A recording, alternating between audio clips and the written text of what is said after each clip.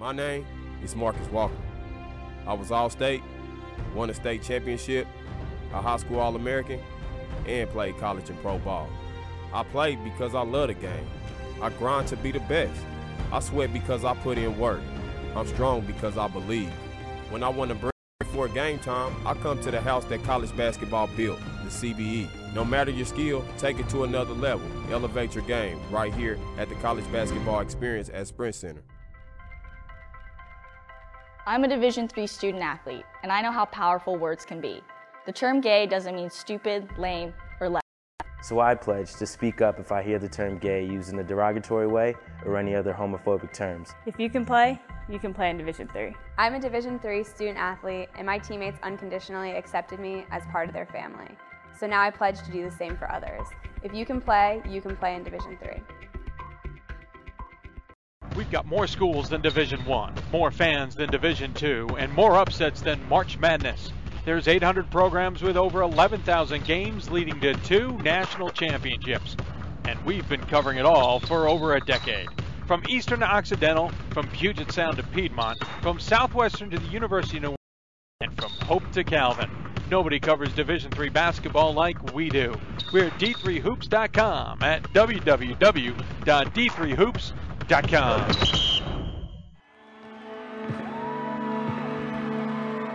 Great moments are born from great opportunity. That's what you have here tonight. That's what you've earned here tonight. This is your time. Now go out there and take it.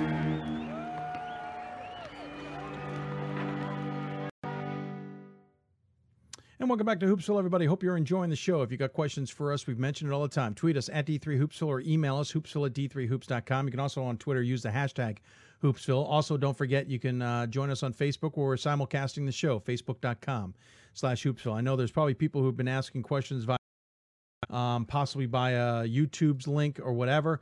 We're trying to keep an eye on everything, and give us a chance. We will try and answer your questions when things slow down just a little bit. We're kind of in a span here of a bunch of segments all at once before we get a little bit of a lead time. So we're going to keep things moving here. We jump from the South into the East region, returning to the East region to talk SUNYAC men's basketball. The team on top is Oswego. I think a lot of people thought that would be the case. They also thought Brockport would be pretty solid this season, but Oswego had an interesting start to the season, 5-3 at one point before pretty much going on a tear since. It seems to be their MO. Joining us on the Hoopsville hotline is their head coach. That's how we get to find out a little bit more about them. On the City of Salem Hoopsville hotline, it's Jason Leon of Oswego. Coach, welcome to Hoopsville, sir.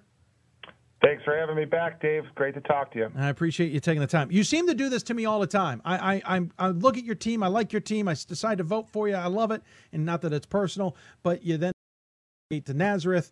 Then you get 4 in a row. I'm like, okay, the overtime game, the Clarkson, not great, but it's nice to see. Then you lose to Hamilton. Then you lose to SUNY.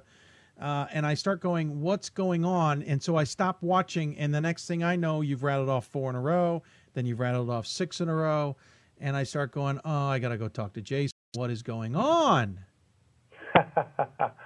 Well, our early season schedule, I thought, the 4 losses we've had have all been to teams with winning records and traditionally very strong programs. So they're all having excellent years. I think Nazareth is at and Hamilton's having a heck of a year in the NESCAC, one of the toughest 2 or 3 conferences in the country, I think. And SUNY Oneonta is a very talented group, and they have a winning record as well. And St. Lawrence is, behind Rochester, is probably the second best team in our region right now at 3. So, I think we've played a challenging schedule, and our guys, to their credit, have really stuck with it. And we are playing at a high level right now, but we also understand we've got a ways to go here down the stretch, including a tough 4-game stretch to end our season on the road in conference here.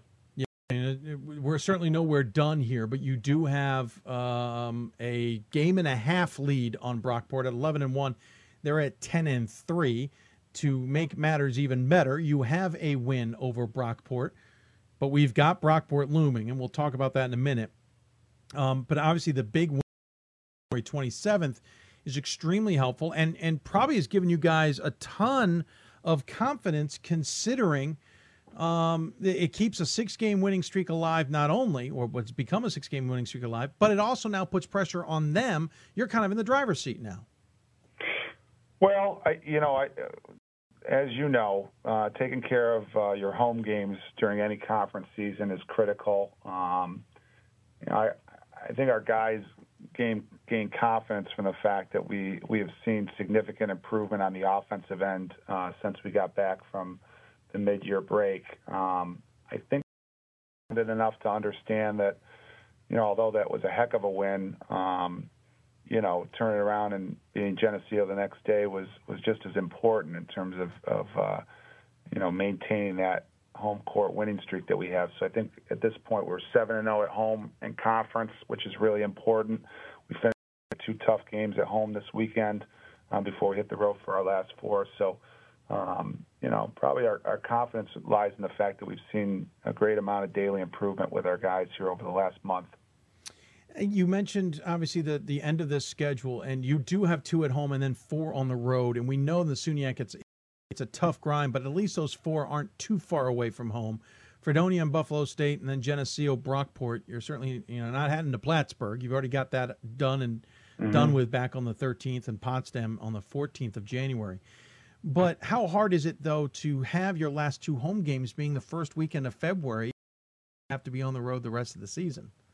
Well, anytime you play on the road, it's hard, and the actual mileage is part of the equation with going on the road. But then also we have a roster where we have 10 of our 15 players are new to this league, so these will be environments that they're not used to playing in, gyms they're not used to playing in, and the fact that our league plays the majority of the games in league on Friday night, Saturday afternoon. That typically is an adjustment from either, a high school season where you don't play back-to-backs, or for the couple of transfers we have come from 4-year schools where they didn't play back-to-backs. So those Saturday games becomes more about the players and focusing on maybe a particular game plan, or just battling through any type of fatigue from the previous night. So those present when you go on the road, just as much as the actual travel distance. How much did expectations from last season overshadow the beginning of this season? You guys obviously make a run in the NCAA tournament, get to host the game due to geographic considerations in the Sweet 16. Obviously, it had the campus abuzz. Certainly, I think that raised expectations going into this season, but how much did it overshadow things from your point of view? I think our guys have been really good with it, to be honest with you. I think what the learning experience was from last year was how challenging it was to get there. We had an interesting season. We started out 7-0. I think we got up to 20th or 18th in the country in your rankings, and then we dropped 4 out of 5 games, and we were at 1-4 in our league. Kind of look on the outside looking in terms of getting into our own league's playoffs. Our guys kind of took ownership of what was going on, some things we needed to come together and get better with, and then we, similar to this year, rattled off some wins, got into the tournament, had a big road win at Plattsburgh, and lost at the buzzer in our conference finals, but because of our strength of schedule outside of our league, we were fortunate enough to get an at-large bid, and then one buzzer beater that you were at, and then an overtime game in the first round, and then with a couple other upsets, as you mentioned, we got a chance because of geographical considerations to host the tournament. So our guys really felt fortunate, and I think rather than take it as all did, they understand there's a lot of scenarios and sometimes a little bit of luck that goes into these things. So I think going into this year, we did have some pieces coming back, but we also had the majority of our team was new, and I think they were pretty grounded with things. And we have had a little bit of success here the last 3 or 4 years. So I think the guys at this time of the year, it's more about staying healthy, staying fresh, and really kind of trying to buckle down, with a couple of things on both the offensive and defensive ends that might give you the best chance to win the second time through your conference. Team being led, no surprise, by Brian Sortino, the preseason All-American, 20 points a game. to lead all scorers. Obviously, that's nothing to shake a stick at. But on top of that, it's 4.5 assists a game and 3.5 rebounds. Jamir Farabee, 13.2 points a game, hauling in 3.3 rebounds. You also have double figures coming from Ian Shupp and Keith Tyson, 11.4 and 10.1 respectively. Obviously, everyone knows about Sortino. And I know you guys are proud of the fact that he's a very unselfish player. He may get 20 points, but again, we pointed to 4.5 assists. How does he make the whole team better? And how does the whole team help him become a better player? Well, I think that's a good question. One of the things I think is noteworthy with Brian this year, because one of the common questions that I've gotten from some of the local people that follow our team here is, his shooting percentage is a little bit down, and he's maybe taken a few more shots than normal. Brian, we've put another thing on his plate this year in addition to everything else we asked him to do, and that he's guarding the other team's best player this year. He probably wasn't highly regarded as a defensive player, for at least a couple of his years, and he's really made some strides. And we've asked him to do even more things in addition to playing the most minutes in the conference and scoring for us and putting people in positions where they can be better. So I think it's noteworthy that, although Brian maybe at times hasn't shot the ball quite as well as he has in the past, if you look at his numbers in the last 5 games, he certainly has, and he's doing a great job defensively for us. We have a different element to our team this year, Dave, where last year I thought we were very capable in terms of guys around Brian that could stand still and make threes. Yeah. This year we have a different element with our guards, in particular Shupp, Tyson, and Farabee, who can all make plays behind the arc, but they also can take the ball to the basket. So we really haven't lost the element of three-point shooting, but at the same time we've got more guys that can make plays off the dribble. So we're just a little bit different offensively this year, and I think we're probably a better offensive team, not as good defensively, but it's certainly role in our winning, the fact that we're a little bit more dynamic on that end this year. I know how this is going to go. Now, you're focusing on SUNY Potsdam on Friday and Plattsburgh on Saturday. Of course, I'm looking at the schedule and I see, Brockport, final game of the regular season on the 18th. And as J.C. DeLass and I already talked about earlier in the show, that game has been of us because we know it's such an important game. Obviously, we have to get there to continue to be an important game. But how neat is it from your perspective that the conference could literally come down and who's hosting and how the bracket is going to be shaped could come down to the last game of the regular season? Yeah, it would be a great thing, if it came down to that. And you are right. We're focused on Potsdam right now because I've been doing it long enough to know that just you can look at. We're not going to go down. I'm not going to go down all the scores with you, but there certainly is. A lot of examples of teams that, maybe record-wise don't look as sexy on paper, and they beat teams that, are supposed to have a lot of accolades and success in mind for down the road, and then, you get tripped up. So, that honestly is just such a long. It's only probably 2-3 calendar weeks away. We really right now have to focus on keeping our team, locked in the way we are right now, because that's why we've been playing well. Is we really have focused on this model of daily improvement and just handling the game right in front of us. I just really think that's an important thing at this time of year. Funny thing, I noticed a picture of Farabee on your website. I swear that is Jim Schreibel in the background taking notes of some kind, but he's the women's coach at Rochester. What is he doing? Well, it was a day where we had a doubleheader, so it was right Thanksgiving, I believe. That was our Clarkson game. And Jamir hit a game-winning shot. I think that was the shot he hit from the corner that put us up 1 late in overtime. And Jim's team was preparing to play our women's team right after that. So I think that's why you saw that photo. So it is it's one of those dynamics you're like, wait, he's not there. Well, yeah. Well, he looks very studious. Yeah, it looks like he's scouting you. Yeah, he's writing down his notes for after it looks like. I know the picture you're talking about. And Jim and I go way back. I played for him when I was a player.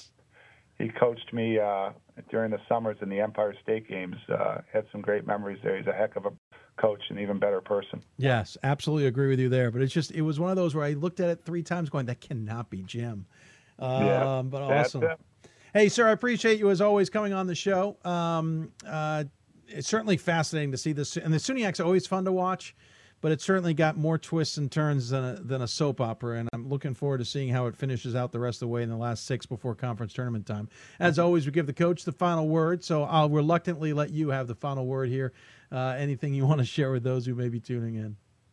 Just to keep an eye on our conference and in our region. I think sometimes, it goes without saying, our region sometimes gets overlooked. And, I think this year we have some high-quality teams. You look at what Rochester's doing, my alma mater. So, it's nice to see them doing well and in the top 10 in the country. And St. Lawrence out of the Liberty League and Skidmore clearly have established themselves as two very, very good teams, in the Liberty League, and Fisher and Nazareth and Stevens and the Empire 8. And with our league, I think it's a great league, Dave, because I don't know if there's another league in the country. You probably would have this stat. I think we've had 5 different champions in the last years.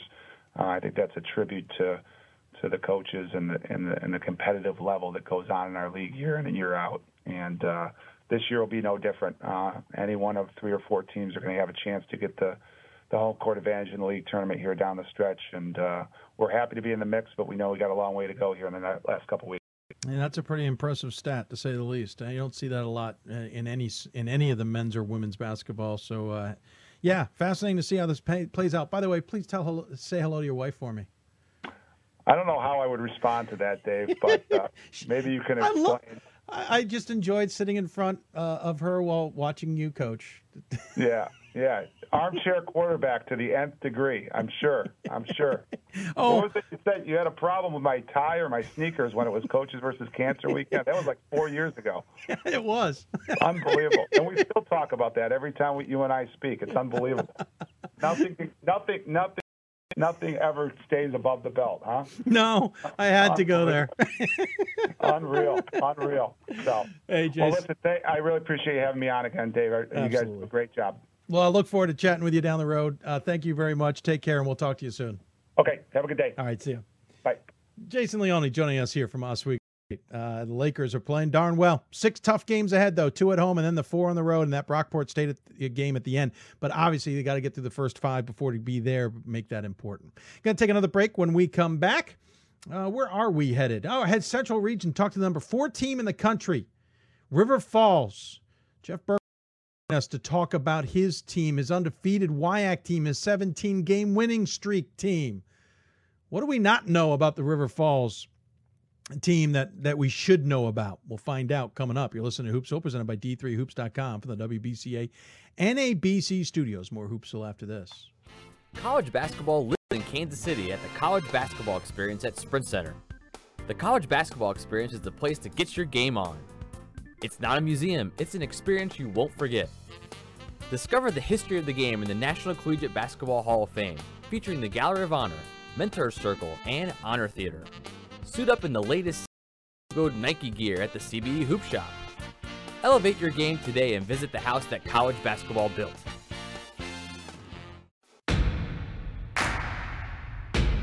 It starts right when you hit the court. You imagine your finest moment. The game-winning shot that gets you to the dance, a monster dunk or no-look pass, and cutting down the net. Sports lets us dream of our own success and prepare us for our finest moments on and off the court.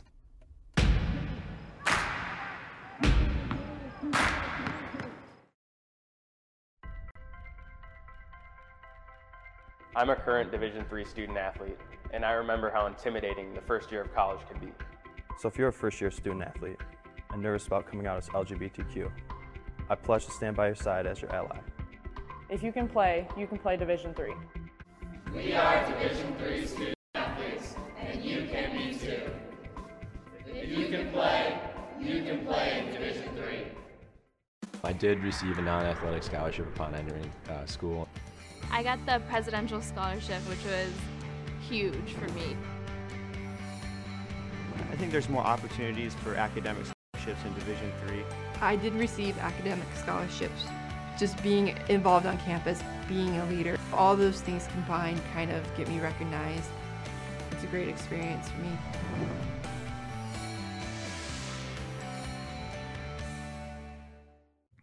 And welcome back to Hoopsville, everybody. Hope you are enjoying this marathon as we have, let's see here, 5.5 hours in at this point. We've still got 6.5 hours to go. I did graduate college, and I did work in television, so I should have done that math easier than I did, but I did not. Hope you're enjoying the show. By the way, if you happen to be listening to the podcast, awesome. Hope you're enjoying that as well. If you want to ask us questions, you can email us, hoopsville@d3hoops.com. You can also send us a tweet at D3Hoopsville. You can also join us on Facebook at facebook.com/hoopsville. We're live streaming, trying to keep up with it. I know I have a few questions here we do want to get to. When we get a break in kind of our craziness here, we will get to them. We're now going to jump from the East to Wisconsin, talk to the number 4 team in the country in men's basketball. The Wisconsin River Falls men's team. The Falcons are certainly playing well. They're on a 17-game winning streak. They've suffered 1 loss on the season, and they're undefeated in the conference. But what does it all truly mean? Well, joining us on the Hoopsville Hotline, presented by the City of Salem, is Jeff Burkhoff, the head coach of River Falls. Coach, welcome to Hoopsville. Thanks, Dave. I appreciate being on with you today. Absolutely. Thank you for taking the time. I mean, I think a lot of people said, listen, there's a few teams to keep an eye on this year. One of them is definitely River Falls on the men's side, especially after you guys came off of a decent season and a very interesting WIAC last year. There were certainly others that were more fascinating as well. Eau Claire. We always have our eye on Whitewater and Stevens Point. The thought was maybe Oshkosh could be in the mix. You've literally this season started to separate yourself. You have a 3-game lead on the WIAC, which for the most part is unheard of. Usually if there's a big lead, it's 2 or 3 teams and everybody else. You're by yourself. You've just left everybody in your dust. Yeah, that's true. Games to go, though, and we have some tough games coming up. So, and our guys have been really good about, this, and we talked about this before the conference season started, because we knew it was going to be a tough grind. I mean, everybody had a lot of good players coming back and then new players coming in. So we really kind of went with the thing where, hey, we just got to go 1 game at a time, and we play 14 of these. We're at the end of the year. We've had some games where we played really well. We've won some games just playing solid basketball, and we've been fortunate to win a couple. We've had real close games with Eau Claire and Stevens Point at home, where we won by 1 point and had some last second shots. So a lot of good things too. So we like obviously where we're at, but we do have 5 to go. So. Yeah, that's true. There's still 5 to go. Let's quickly, though, go back in time a little bit. Started the season with a big win over St. Thomas, 74-65, the defending national champs. That certainly made a statement. 2 games later, though, Hope got you at Stout, 90-81. But you guys have pretty much not looked back since then, even including a trip out to Redlands where you got a win over Laverne and Redlands, came back home and have continued to win. And like you said, you're now 9-0 in conference. How hard is it to have the team kind of realize it's game to game and realize that, yeah, you might be on a 17-game winning streak, but it doesn't mean much in the grand scheme of things if they can't win the next one? Yeah, exactly right. And just kind of what I already mentioned earlier, our guys have been really good about just taking it one at a time. I know it's got a lot of cliche talk there, but do a good job of just focusing on that. Last night I would say against UW La Crosse, it was probably the first time all year where we were a little sluggish and slow. We got down, 12-0 to start, and to our guys' credit, we came back and then we played a lot better in the second half. But we liked how our non-conference schedule laid out for us. We knew playing St. Thomas right off the bat was going to be a big challenge for us. I think we caught them at a good time, with basically a new team coming in.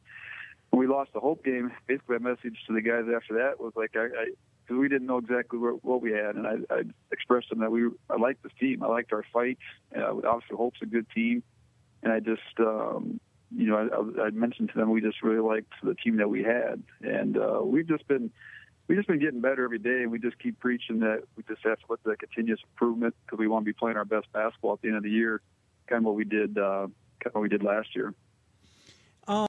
When I think some people may be a little disappointed to hear this, you only have 2 seniors on the squad.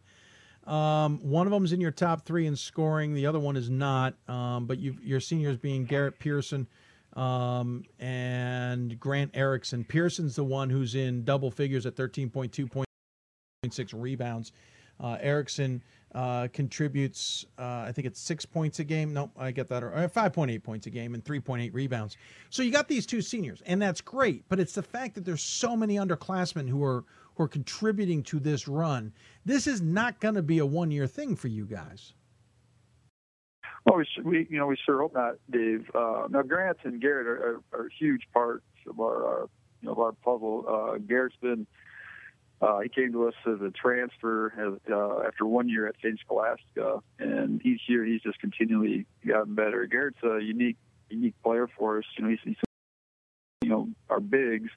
He's a big that can play inside and out, and he's just a really strong kid. He's definitely a post threat. He's definitely a guy who can shoot the ball from the outside. He's got the most 3-point attempts on our team right now, with 74 shot attempts. So Garrett's been having a very, very good season. He was an all-conference player this year. Grant Erickson, he's been a 4-year starter for us at the point guard position. Just really the kind of guy that stirs our drink for us. He's the guy that makes us go. Grant does have 90-some assists on the year. He's kind of our general. We only have 2 seniors, but those are going to be 2 pieces that we're going to have to replace, next year. Yeah, certainly. That is true. But obviously you have a lot of underclassmen that are playing well. Again, you coming off this win over La Crosse, 73-59. You beat Stevens Point prior to that, 67-51. You've got a win over Whitewater, 90-74. Ahead of you is Oshkosh Stout, Whitewater, Platteville. I know this isn't what you're thinking about, but I'm curious. Do you think you can stay unbeaten? I don't remember the last time a WIAC team went unbeaten, and it's certainly not in recent history. Yeah, that's I hope we do, Dave. I hope we do. We got Oshkosh Saturday, and they're coming off a tough loss last night at Stevens Point, so I'm sure they're going to be hungry to get going. We've had a lot of teams in our conference play very well on the road, including obviously we're undefeated. So, but I think we've played very well on the road. In fact, sometimes it seems to me we play better on the road than we do at home. So it's just a matter of protecting our home courts. We have to go to Stout yet. It's going to be a tough one. Eau Claire, same deal. We end up last game of the year at Platteville. That's a long trip for us, one of our longest trips. I hope we do, Dave. I think it'd be very tough. To answer your question. Well, but on the other side of that, you do have a 3-game lead with 5 games to play. In some sense, you built a big enough cushion here that potentially you could take a hit and it's no big deal. Does that take a little bit of pressure off, that there isn't this under the gun to make sure you're number 1? You just need to win a couple more games and that thing's locked up? I think you're right with that. There's no doubt. We set out kind of our first goal is to win the regular season conference championship, which is quite the feat in our conference. It hasn't been done too often in River Falls. We did it back in 2004 when we had Rich Melzer, Division III Player of the Year, and I think the time before that was 1954, something like that. So it hasn't been done for a while. So that's obviously our first goal, and then obviously in my mind, I'm thinking about, all right, let's make sure if we don't win the conference tournament, let's make sure we get enough wins and make sure we get a pool C bid, and if we're fortunate enough to host, NCAA tournament games, so we just want to get going here one at a time and see how many, and before the season started, we talked about, hey, we're just going to go through all 14 of these games and see where we end up.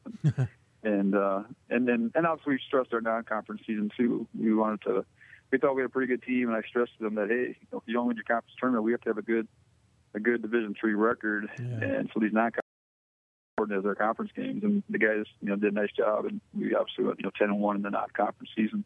So, I got to ask, because we haven't had a chance to talk to anybody out of or in the conference regarding everything that's surrounding Stevens Point at this point. There are those who argue what they're doing is very common. There's those who argue it's not. But from your vantage point, I got a couple quick questions. One, Has it been a topic of conversation even for your own team, and has it even been a distraction for even your own team? No, I don't. It really hasn't been a topic of conversation. See, amongst us on the coaching staff, we've, when it all came down, we talked about it a little bit. But we haven't really talked about it with our players too much. Obviously we just played them. They're well aware of the situation. And if anything, we expressed to them that, with Stevens Point not necessarily able to make the NCAA tournament or play in the conference tournament, obviously these regular season games are kind of what they have left, per se. And then they've been, seems like they're kind of playing it with a nothing to lose type attitude, and that could be kind of dangerous. So we just expressed to them that, hey, these guys are going to be ready to go. We're going to have to be ready for them. But that's about the extent that we've talked about the Stevens Point situation. I forget, you guys play, all 8 make the tournament, correct? No, just the top 6 make it. Top 6, okay. I apologize. Yep. So basically, Stevens Point will be skipped over, and the 7th place team will be put in their slot? Yep. Okay. Yep. I just wasn't sure how that was going to play. I didn't know if maybe you got an extra bye or something. But okay, if it's 6, then obviously you're already getting that first round bye, which is obviously important as well. On a standpoint of what's going on at Stevens Point and people who make the claim that it goes on everywhere, have you reevaluated what you guys do just to make sure you're up to snuff with how you do things, even if you didn't realize you're in violation, if you were, or you're pretty sure you're fine, but you want to make sure anyway? No, I'm well aware of the rules. We're pretty good we're really good as far as knowing what's allowed and what's not. So it hasn't been a big issue for us changing anything. So you know how it's supposed to happen. yeah, exactly. Well, obviously, we don't even know the full report. I was just kind of curious. Obviously, that's been the undertone of the season for a long time. So I just felt your point of view on it. You do have 2 home games of the next 5, and then 3 on the road. We know there's a lot of work left to do. I'm assuming you guys are enjoying this. Oh, yeah, absolutely. We're kind of excited, too, Dave. We play an old gym, Carter, and so this is our last year in it, and we'll have our alumni weekend next Saturday. We play Whitewater, which will be the last regular season home game. Hopefully, we'll have a game or 2 more in there. But we're looking forward. We're moving next year out to our what's called the Falcon Center. It's a $63.5 million new facility with new competition gym, new auxiliary, and actually a lot of the buildings built. The weight room's done, our auxiliary gym's done, classrooms, labs. It's for recreations for our health and human performance departments, and as well as athletics.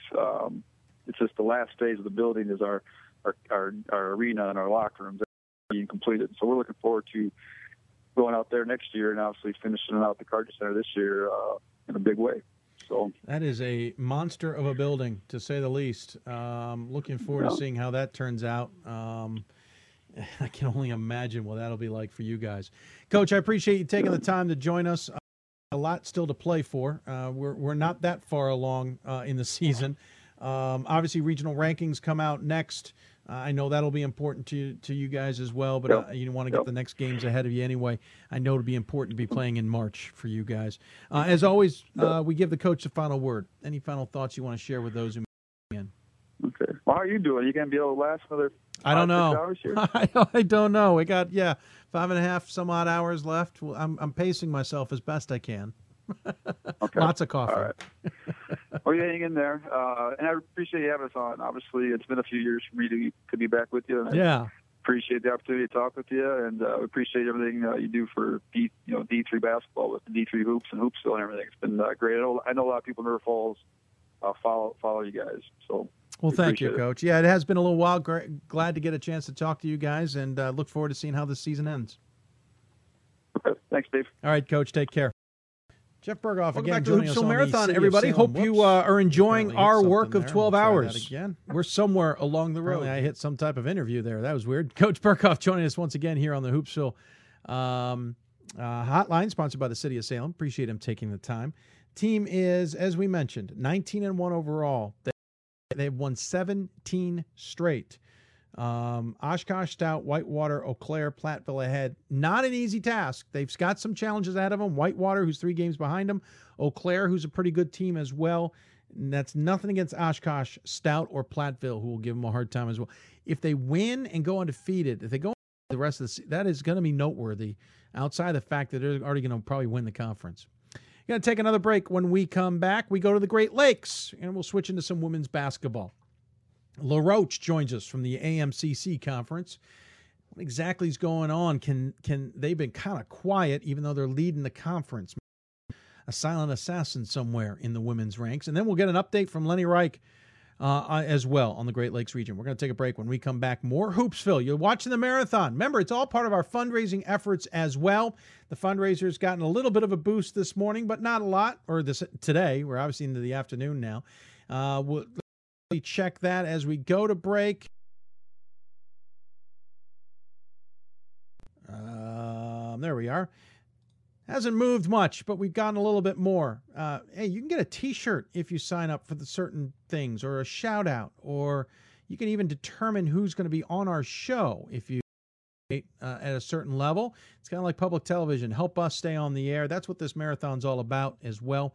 Please consider donating. We'll talk about more down the road as well. Take a break. When we come back, Great Lakes women's basketball. LaRoche joins us before we talk to Lenny Reich as well. You listen to Hoopsville, presented by D3Hoops.com from the WBCA and ABC studio. Hoopsville after this. My name is Marcus Walker.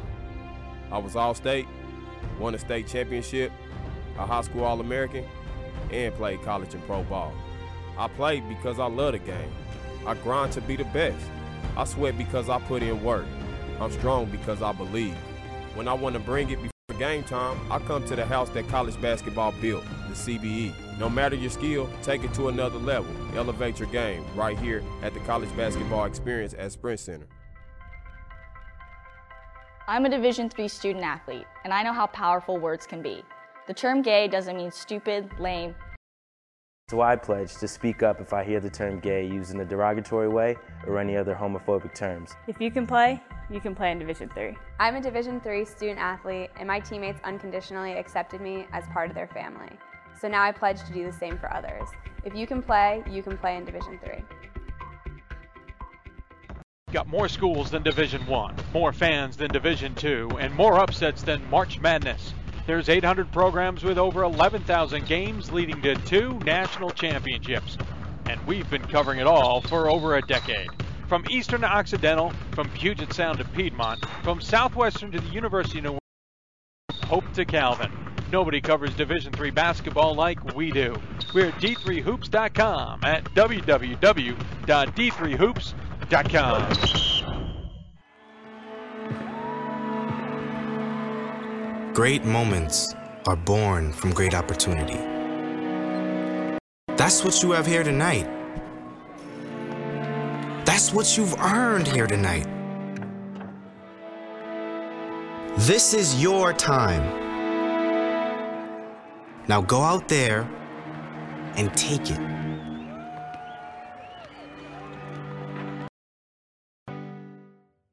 And welcome back to the Hoopsville Marathon. Hope you are enjoying this one. We're pacing ourselves. We got a little bit ways to go here as we're closing out the midway point, I think. Yeah, that's how we're going to do it. Coming up top of the hour, we'll be midway through our 12-hour marathon, though we've had a bad habit of going marathon. We'll see what happens. Don't forget, we got the happy hour coming up. We do have questions. We'll try and answer them. I realize some of you have been waiting patiently. We will get to them, I promise. Going to jump now into the Great Lakes region. We've just talked Central men's basketball. We're going to talk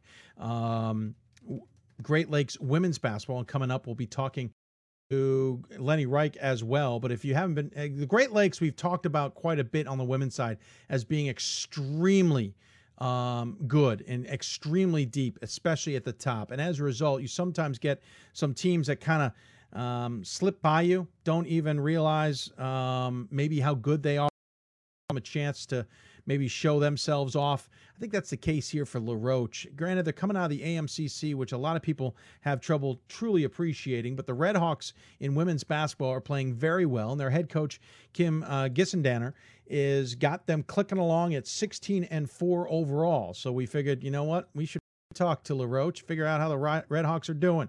So joining us on the Hoopsville hotline is their head coach, Kim Kissendenner. Coach, welcome to Hoopsville. Thank you so much for having me. I really appreciate it. Absolutely. Appreciate you taking the time to join us. You know, this is a squad that routinely, since 2011 season, has won 20 or more a year, but never seems to get a lot of attention. Now, I think we all admit the AMCC has something to do with that. It's not considered one of the stronger conferences, but you guys still go out there and win every year, and you're doing it again this year. What's been the secret and how the Red Hawks have been succeeding for so many years?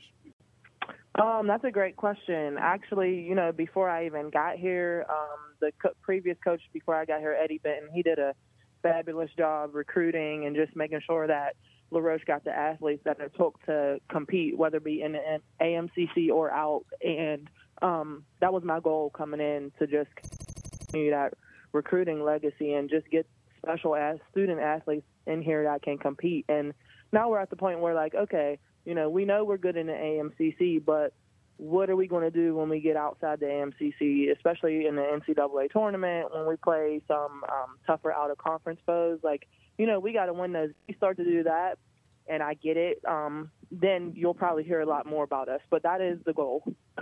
You got a 4-game lead on Pitt Bradford right now, and Medaille. They're both 9-4 in conference, 12-8 and 10-10 respectively. So you're kind of coasting along, and I don't mean that in how you're playing. I just mean that you've got a pretty comfortable lead, 4 games with 5 to go. But as we've been doing on this show, we always like to make sure that we got something to talk about. You do have Medaille ahead of you. You have Penn State Behrend as well in conference action in the next 2 on the road, starting with Medaille. So yes, the control, but no, things could quickly change. You got to make sure your team's still on the right page. Absolutely, absolutely. I told them just yesterday, because we played a really good Mount Aloysius team, and you know, we find ourselves toying with teams and only not really putting them away when we should. You know, so that's why you see a 12-point victory, the 10-point victory. Well, meanwhile, like, that was the score, but if you were to watch the game, you would say, yeah, LaRoche was in control the whole time.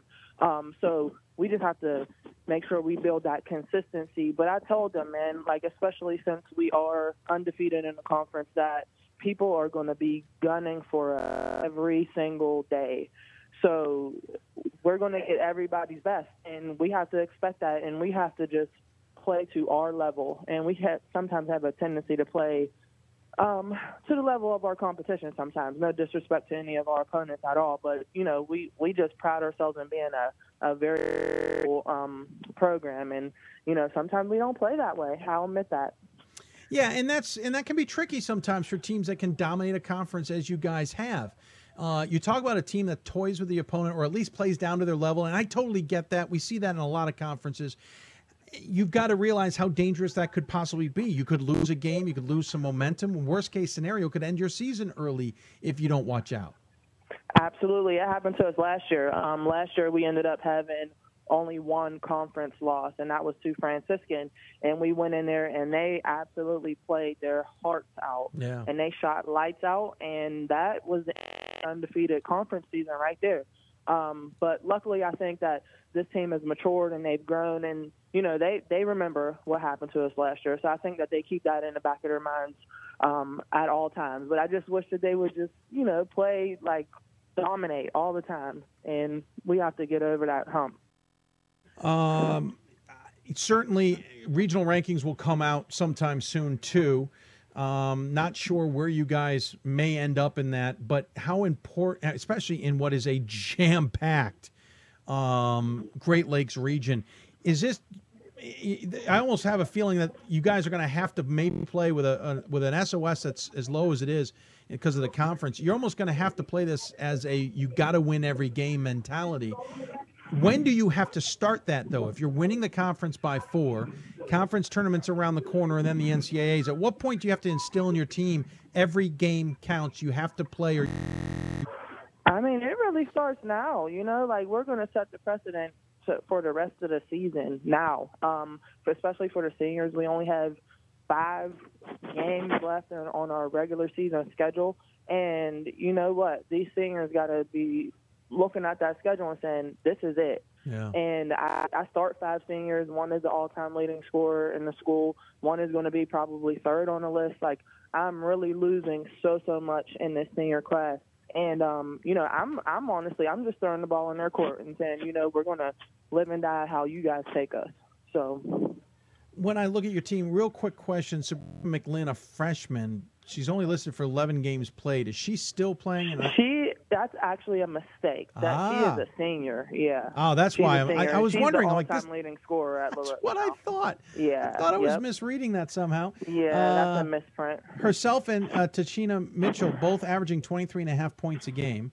Mackenzie O'Donnell, another senior, 15 points a game. Danasha Harris, another senior, 11.7 points a game. And then a junior, Darian Johnson, at 9.7 points a game. And by the way, they all rebound. Mitchell, 7.8. McLinn, 5.8. O'Donnell, 5.3. Harris, 9.2. That's a heck of a core group. It is.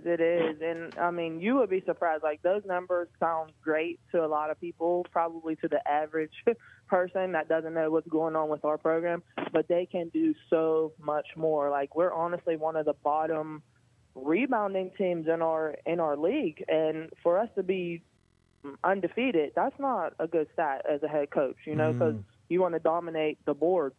And because that's all about heart, that's about hustle, that's about want. You don't have to really do anything special to be a good rebounding team. You just have to want it. So, you know, I just, my goal for them is to be basketball coming into February, and, you know, hopefully we'll get there.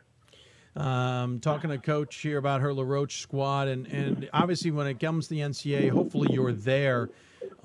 You've probably known over the years it's never going to be an easy road. Do you look out over the rest of the Great Lakes and kind of wish, geez, I'd love to be in any region but this one? Yeah, I mean, it's tough, but I mean, I welcome that challenge. The past, 2 or 3 years, we played the #1 team in the nation. So we played Thomas More a couple times, and we've also played DePaul when they were ranked us. I think that was my first year at LaRoche. So, I mean, but that's on me as a head coach. I have to make sure that, you know, our conference, with us playing in that conference, and it makes our strength of schedule a lot weaker than most teams. We can't help who we play and who's in our conference, but I can help who I schedule outside of conference. You know what I mean? So that's why we go to Baldwin. We try to play in their Christmas tournament. We play, you know, St. Vincent. A couple years ago, we went to Thomas More and played regular season games. Yeah. We have to schedule tough out-of-conference games for us to even, you know, make some noise and not be placed with the first #1 ranked team every year.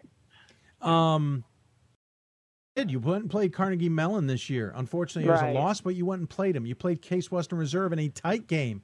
Unfortunately, a loss, but you beat John Carroll.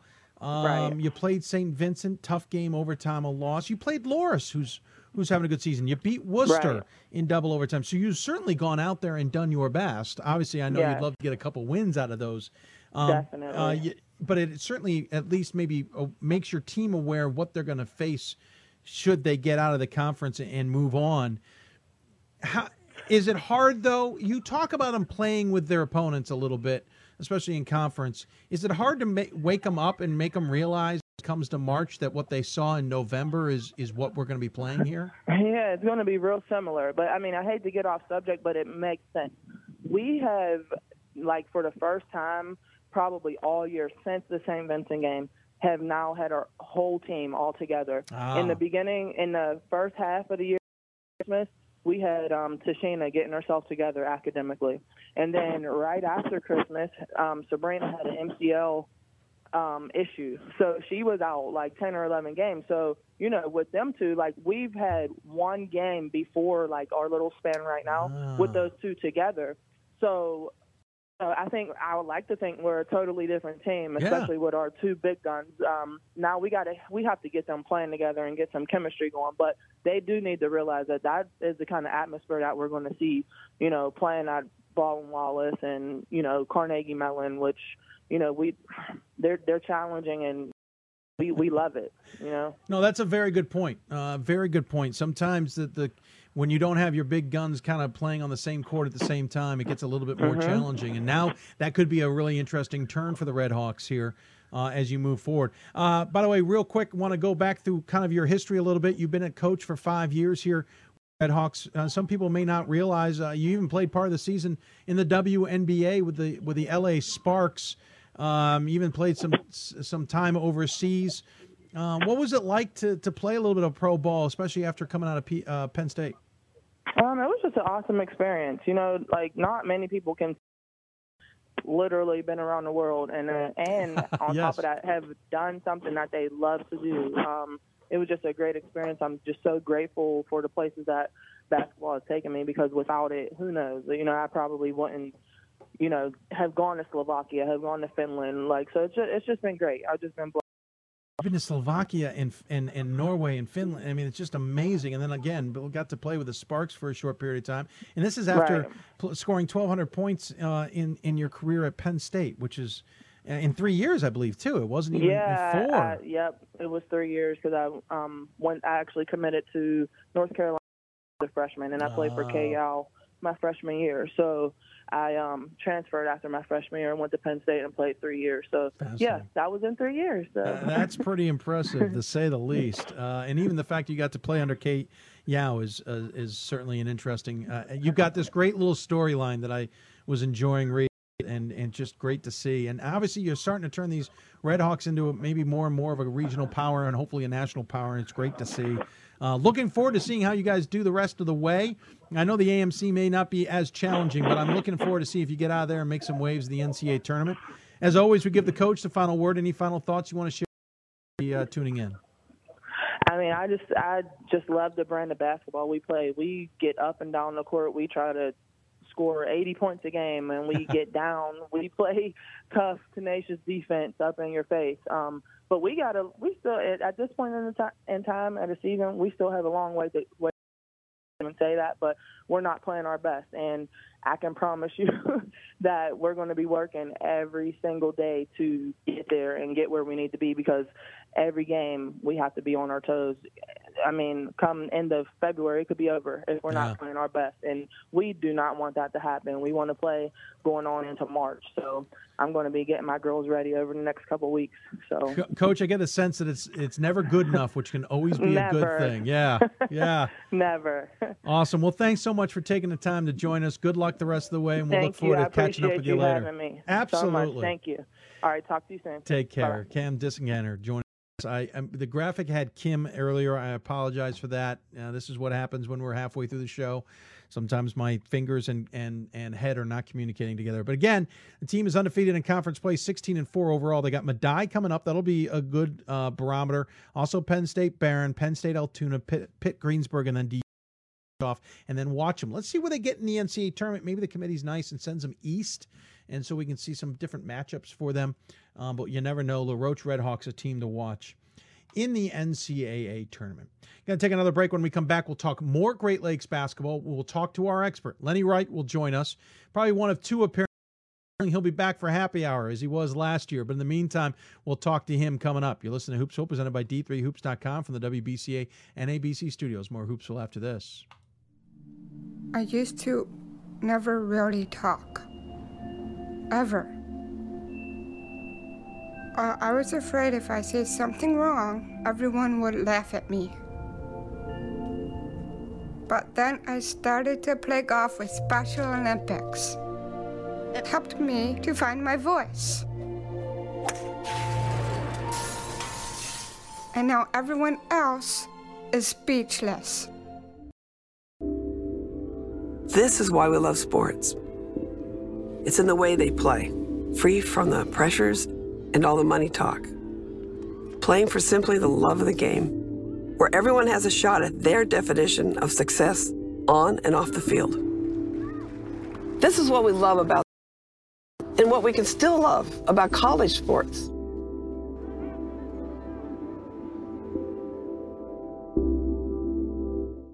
We've got more schools than Division I, more fans than Division II, and more upsets than March Madness.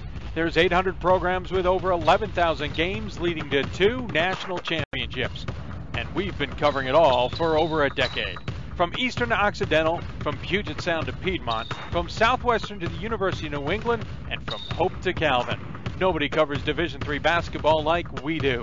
We're at d3hoops.com at www.d3hoops.com. We are calling you, all of you. We are calling all Division III schools to join our cause. It's on us to start the change. It's on us to be the change. It's on us. It's on Division III. Of us to stop sexual assault.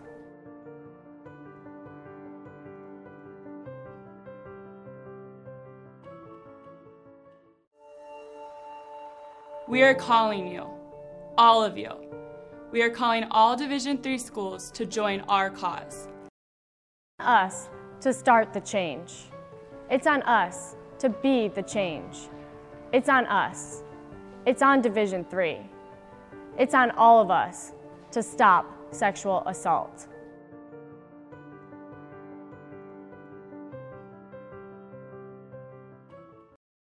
Welcome back to Hoopsville, everybody. Got a couple things coming up here on the show. Talking Great Lakes basketball. We've got Lenny Reich. Great Lakes basketball. We've got Lenny Reich will join us shortly with a report. Also, Lori Wynn, the story out of Geneva from the Penn State Athletic Conference, will be joining us here shortly. If you got questions for us, tweet @D3Hoopsville or hashtag Hoopsville. Email us, hoopsville@d3hoops.com, or join us on Facebook, facebook.com/Hoopsville. Lots of ways to chat with us, and we hope that you will enjoy it as well. I think what we're going to do here is take another quick break. What we'll do is we'll actually hear from Lori Wynn, head coach at Geneva, on her battle with ovarian cancer. She's back with her team. It's a wonderful story. So let's take a quick break, and then we'll chat with her. You listen to Hoopsville, presented by D3Hoops.com from the WBCA and ABC studios. We'll be back with more Hoopsville after this. For the love of the game. That's what it's all about, they say. But for those of us who are Division III student athletes, it's more than that. It's more about team and the schools and communities we represent. And for the many of us blessed with the strength to compete in sport at the college level, we understand that with what we were given comes a special obligation. Our obligation to those who have their own special needs and whose love for the game is no less intense. That is why NCAA Division III teamed up with Special Olympics. Since August of 2011, we and others from Division III campus communities have volunteered more than 250,000 hours, time away from the classroom and practice, reaching across the country to coach and mentor Special Olympics athletes. And to learn that in giving, we receive so much more in return. Help us keep that dream alive. Be part of it. Get involved. You can make a difference. I used to never really talk. Ever. I was afraid if I said something wrong, everyone would laugh at me. But then I started to play golf with Special Olympics. It helped me to find my voice. And now everyone else is speechless. Welcome back to the Hoopsville Marathon, everybody. Hope you are enjoying our work of 12 hours. We're somewhere along the road here, and it's all about pacing ourselves. And we hope you are maybe pacing yourself watching the show live, or maybe you're even catching some of the podcasts or watching it on demand. We certainly appreciate you taking the time to do so. Of course, it all surrounds our Hoopsville fundraising efforts. We'll keep a track of that throughout the day, but if you want more information, we've been tweeting it out aplenty, and we will talk more about that down the road. Don't forget, you can interact with us on Instagram, Twitter, and Facebook at D3Hoopsville. Hoopsville. You can also join us in the chat room alongside the YouTube page, though there's one of me and 4 of those devices. So bear with me on getting back to you on some of your questions. You can also email us, hoopsville@d3hoops.com. We'll throw in some Hoopsville mailbag segment questions throughout the show, especially at the end for our happy hour. You'll understand why it's a happy hour if you're tuning into the last hour of the show. So there you go. Got lots to talk about here on the Marathon. We cover the entire country of Division III basketball as we have less than a month left in the season. Everything from those teams who are playing wonderful to the great stories that are surrounding Division III inside and out. And one of those may be the one we're talking about The President's Athletic Conference has decided it's Win the Battle Week, basically. Lots of events going on, all in the spirit and in the dedication of Lori Wynn, head coach of the Geneva women's basketball team. Why? Well, she's got a battle of her own, and she's doing pretty well with it, and they want to make sure she's supported. So we want to learn more about it. So joining us via the City of Salem Skype hotline is a head coach of Geneva, Lori Wynn. And, Coach, first and foremost, we'll explain why you're on, but thanks for joining me on the show. Thanks for having me. Really appreciate it. We should mention that Coach Wynn is battling with ovarian cancer, diagnosed 7 months ago. Coach, I love the fact that we get to see you here. It's actually really fun for me to be back on campus. It's been a long time, so it's been great to be around our team and our campus community as well. Yeah, this is the first time you've been back on campus since you were diagnosed. Is that correct? Or at least during the basketball season? It's the first time I've been back since we've been playing games. October 17th and was here for the first 2 weeks of practice. I can't imagine, and we'll talk all about this, what it's like to battle cancer. Certainly known people myself, but not me directly. But to be a coach with a team, especially in college, and all of this taking place, it's got to be even more of a battle, as it were. But I also know the one thing that happens in all of these things, there's a ton of support, and I highly suspect that's been true here.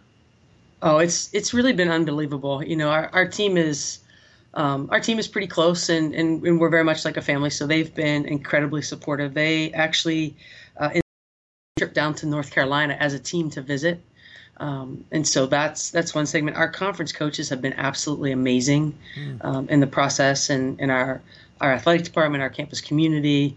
It's actually really pretty humbling, all the support that I've received. Well, it certainly is amazing, but let's back the clock up a little bit. You were diagnosed 7 months ago with ovarian cancer. You were telling me before we went on the air how this all started. If you don't mind sharing that with others, it's probably very common for those who've run into this themselves. Yeah, it was June 30th. I actually had spent a month doing our camps. I had gone to Colorado for a week and gone hiking, and was getting ready to work a camp with some friends of mine.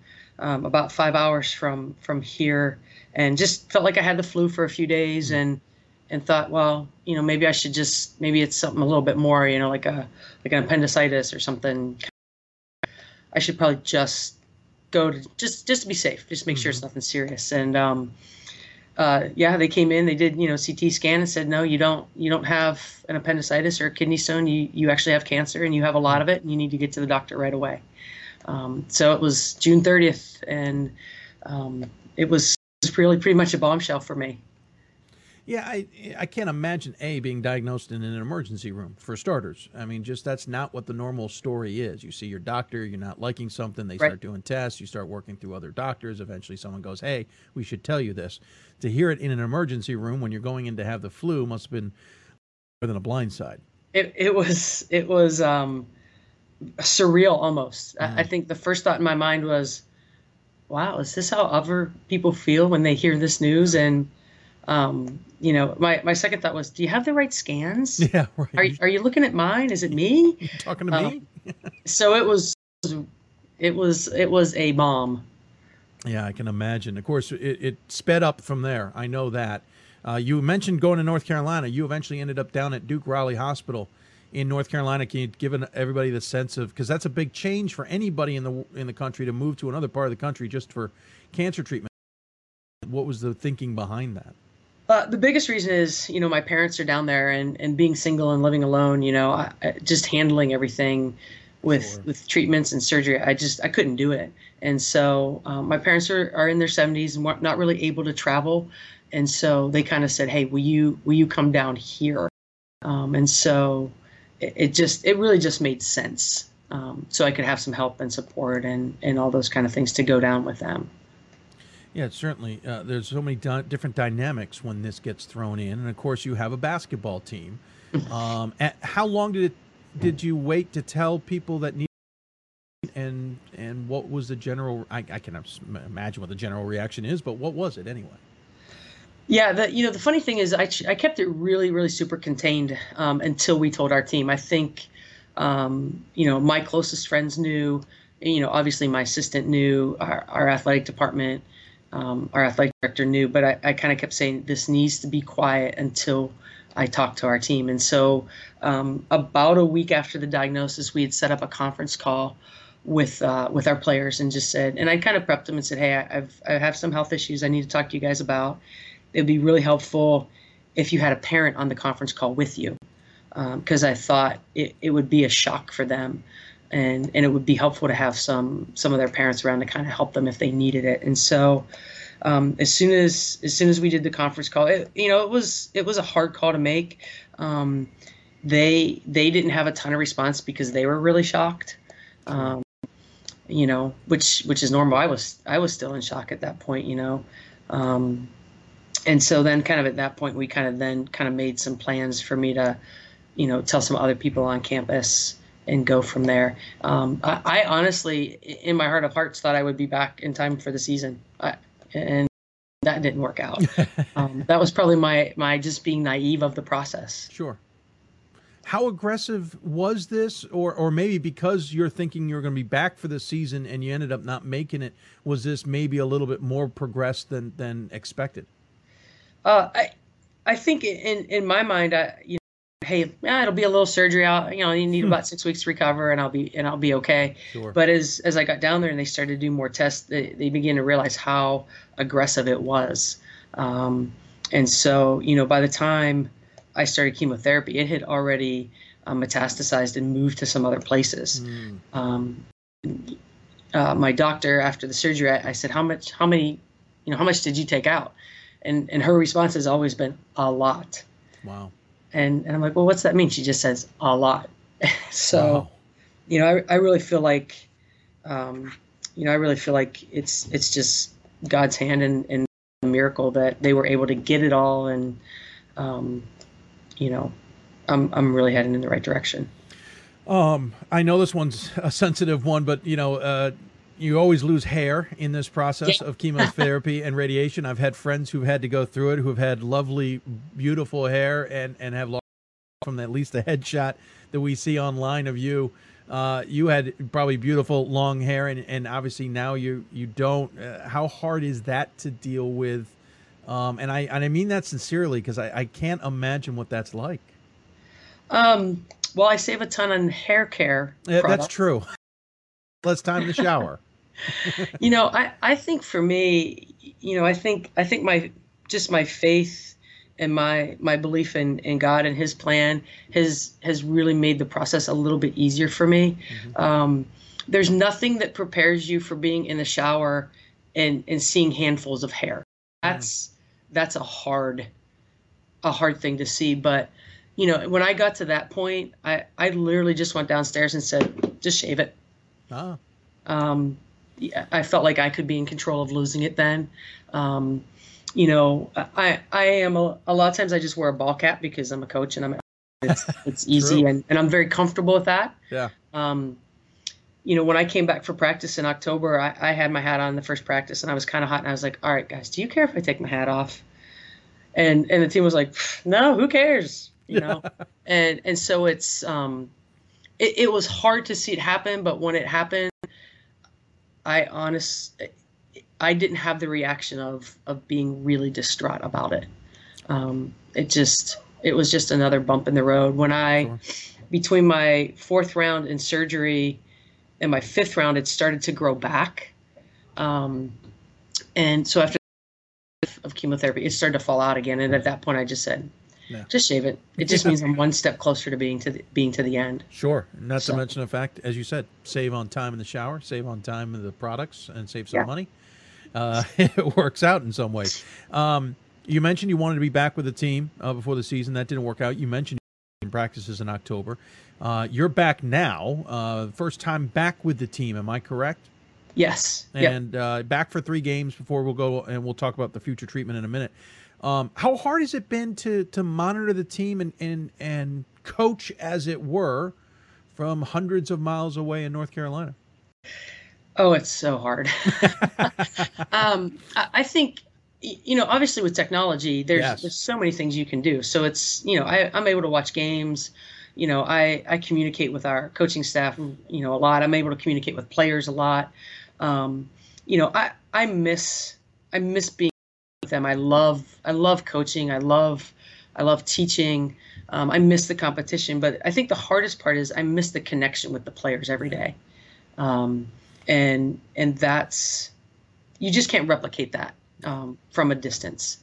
The other things you can kind of do, but that's the hardest part is I just miss that connection and the teachable moments that you get when you're with them all the time. The team we should mention is 5-14 overall, 2-10 in conference play. Just lost, unfortunately, to St. Vincent on Saturday, 70-51. We should mention, by the way, this is pre-taped ahead of Thursday, so they have played at Teal on Wednesday. We just don't know the result as she and I are talking here. And obviously, you're back for 3 here, but you hope to be back before the end of the season. You have one more round, you were telling me, of chemo that you have to take care of? Yep, next Thursday is my final round, and then I'm planning on coming back after that. I got to imagine the team probably mobbed you when you first returned. I actually kind of snuck in. And kind of after. I mean, they knew I was coming, but sure. You know, I kind of, once I got in the office and got settled a little bit, I kind of sent out a text to start coming. They could pop in if they wanted, and so that afternoon I had a pretty steady stream of kids stopping by. So it was pretty fun. You will, obviously the conference is what I was trying to get at, is also celebrating your return with the Win the Battles events, as we talked about. Started back on Saturday with 4 games. They got, again, 2 this past Wednesday. They'll have 2 more this coming Saturday, and then they'll have 1 more on the 8th, on Wednesday the 8th as well, to celebrate and kind of raise awareness, try and raise some money as well, and donations and stuff. What's it like to have your coaching brethren, your or sisterhood, your conference, etc., rally behind you as well? It's pretty humbling. It's incredibly encouraging, but it's pretty humbling for me too. You know, that they want to support me, they want to support our program, our team, and really raise awareness. You know, we're part of a great conference, and our coaches are all, you know, fantastic people, and so it's a pretty amazing experience, but it's also really humbling. One of the games you're home for will be Saturday against Thomas More. At least you get the home game, but we could have maybe scheduled this a little bit better, Coach. Do you really want to take on Thomas More as part of this game set? I kind of chuckled to myself, actually, as I was looking at the calendar, kind of thinking who we would be playing. And I, you know, St. Vincent is obviously one of the top teams in our conference, as is Thomas More, and I kind of just shook my head like, really, those are 2 of the 3. But kind of the is 2 of the 3 are at home. Yes. And so, you know, even tonight going to Teal is only about an hour away. Yeah. And so I'm actually kind of grateful we were home for 2 of the 3. I was going to joke. You thought battling cancer was tough. You've got exactly on Saturday. Exactly. Obviously, you say that the conference has been big. You talk about the coaches. What's been the biggest, I don't know if the word surprise is the right word, but the biggest maybe outpouring or something or conversation or whatever that you've experienced through this so far? The biggest surprise or the biggest, you know, you probably know what I'm getting at. Yeah. I think this past Saturday, and knowing our conference was doing kind of a conference-wise initiative, was a huge surprise. I think the other thing is just the amount of people who are praying for me, who are encouraging me, who are doing little things. I think that support has been unbelievable. You know, everybody from, you know, obviously our team, but our campus community, my church community, our conference as a whole. And then, you know, kind of beyond that, it's been really, again, I use the word humbling, just to see, you know, all those things, former players. I mean, I was just talking to somebody today, you know, the huge difference in this battle is being able to stay positive and being able to stay focused and hopeful, and a lot of it just because of people and their prayers and their encouragement. Back to your team again. I mentioned 5-14. I know any good coach will tell me that 5-14 doesn't tell the whole story. At the same time, I'm sure you're proud of them. How have they actually been doing with dealing with all this, and maybe give us the real story of the behind that 5-14? They've been doing pretty well. I mean, I don't, I'm not around them to kind of see, Sure. how they're processing it and those kind of things. And, I think one of the things is we're pretty young. We lost a really key player last year, and we're pretty young. And then you've got, you've got a young group trying to figure it out. You've got a young group, looking for roles and how to impact. I think, in some ways they want it so badly that they don't know how to often kind of do it. You've got coaching staff. My assistants are fairly young, and they're doing a phenomenal job. But in some ways they're trying to figure it out too, because they're in a position that they weren't planning on being in, and so they're just trying to figure it out together. And so for 3 games, I get to try to figure it out with them. Thomas More hasn't lost a regular season game since 2012. However, if you want me to call Jeff and make some arrangements, I mean, it'd be a tough order, but maybe we can arrange something here to at least give you one heck of a send-off on Saturday. They're so talented, and he runs such a great, we kind of joke and call them the UConn of Division III. Yeah, a little bit. Yeah. Well, I wish you luck. I know you got one more round of chemo, and do the doctors feel that you'll, I hate using the term cancer-free, but do they have a good prognosis for the future after this next round of chemo? Yeah, as of right now, they won't use the term cancer-free. They use the term no evidence of disease. Nice. I like that term. I think in my brain, I like the cancer-free term better. I can understand I'll take the no evidence term as well. So at this point, that's what they're. It looks like the last round will be the last round, and I'll be cleared. For only coming back every 4 months. So it looks like at this point things are looking really good. Coach, if you wanted a sabbatical from the season, I've found other ways to do it. Yeah, I mean, you are not kidding. Hey, well, congratulations. You look great. Thank you. Absolutely outstanding that you're back with the team, obviously, and we look forward to seeing you. We should mention you'll be back for the end of the season as well after this last round of chemo, so you're not done maybe yelling at these players to get them to do what you want them to do and get the frustrations of the last 7 months out of the way. But congratulations on where you are now. We certainly look forward to hearing that there is no evidence of disease. And as always, we give the guests the final word. Any final thoughts you want to share with those who may be tuning in? I think, I would just say to anybody who's listening, who's on a similar journey, to, stay positive, surround yourself with people who are gonna help you do that, who are gonna, pray for you, who are gonna encourage you, who are gonna, do all those things. Well, congratulations, as I said, well said as well. We wish you luck the rest of this journey for yourself, and we will look forward to getting an update from you sometime down the road. Great. Thanks so much for having me. Absolutely. Thank you for taking the time. Lori Witten joining us on the City of Salem Skype hotline again. Back with her team. Again, they played Teal on Wednesday night. We pre-taped that, so we don't know the result, but they'll play against Thomas More on Saturday. The team still has a few more games after that. She'll be for that last stretch. Includes 2 home games, Westminster and Waynesburg. We'll see how they finish, but more importantly, we'll see how Coach finishes her battle with ovarian cancer. We look forward to hearing again that there is no evidence. Well, we have plenty more of this marathon ahead, so come back. You're listening to Hoopsville, presented by D3Hoops.com from the WBCA. And thanks for tuning in, folks. We'll be back with more after this.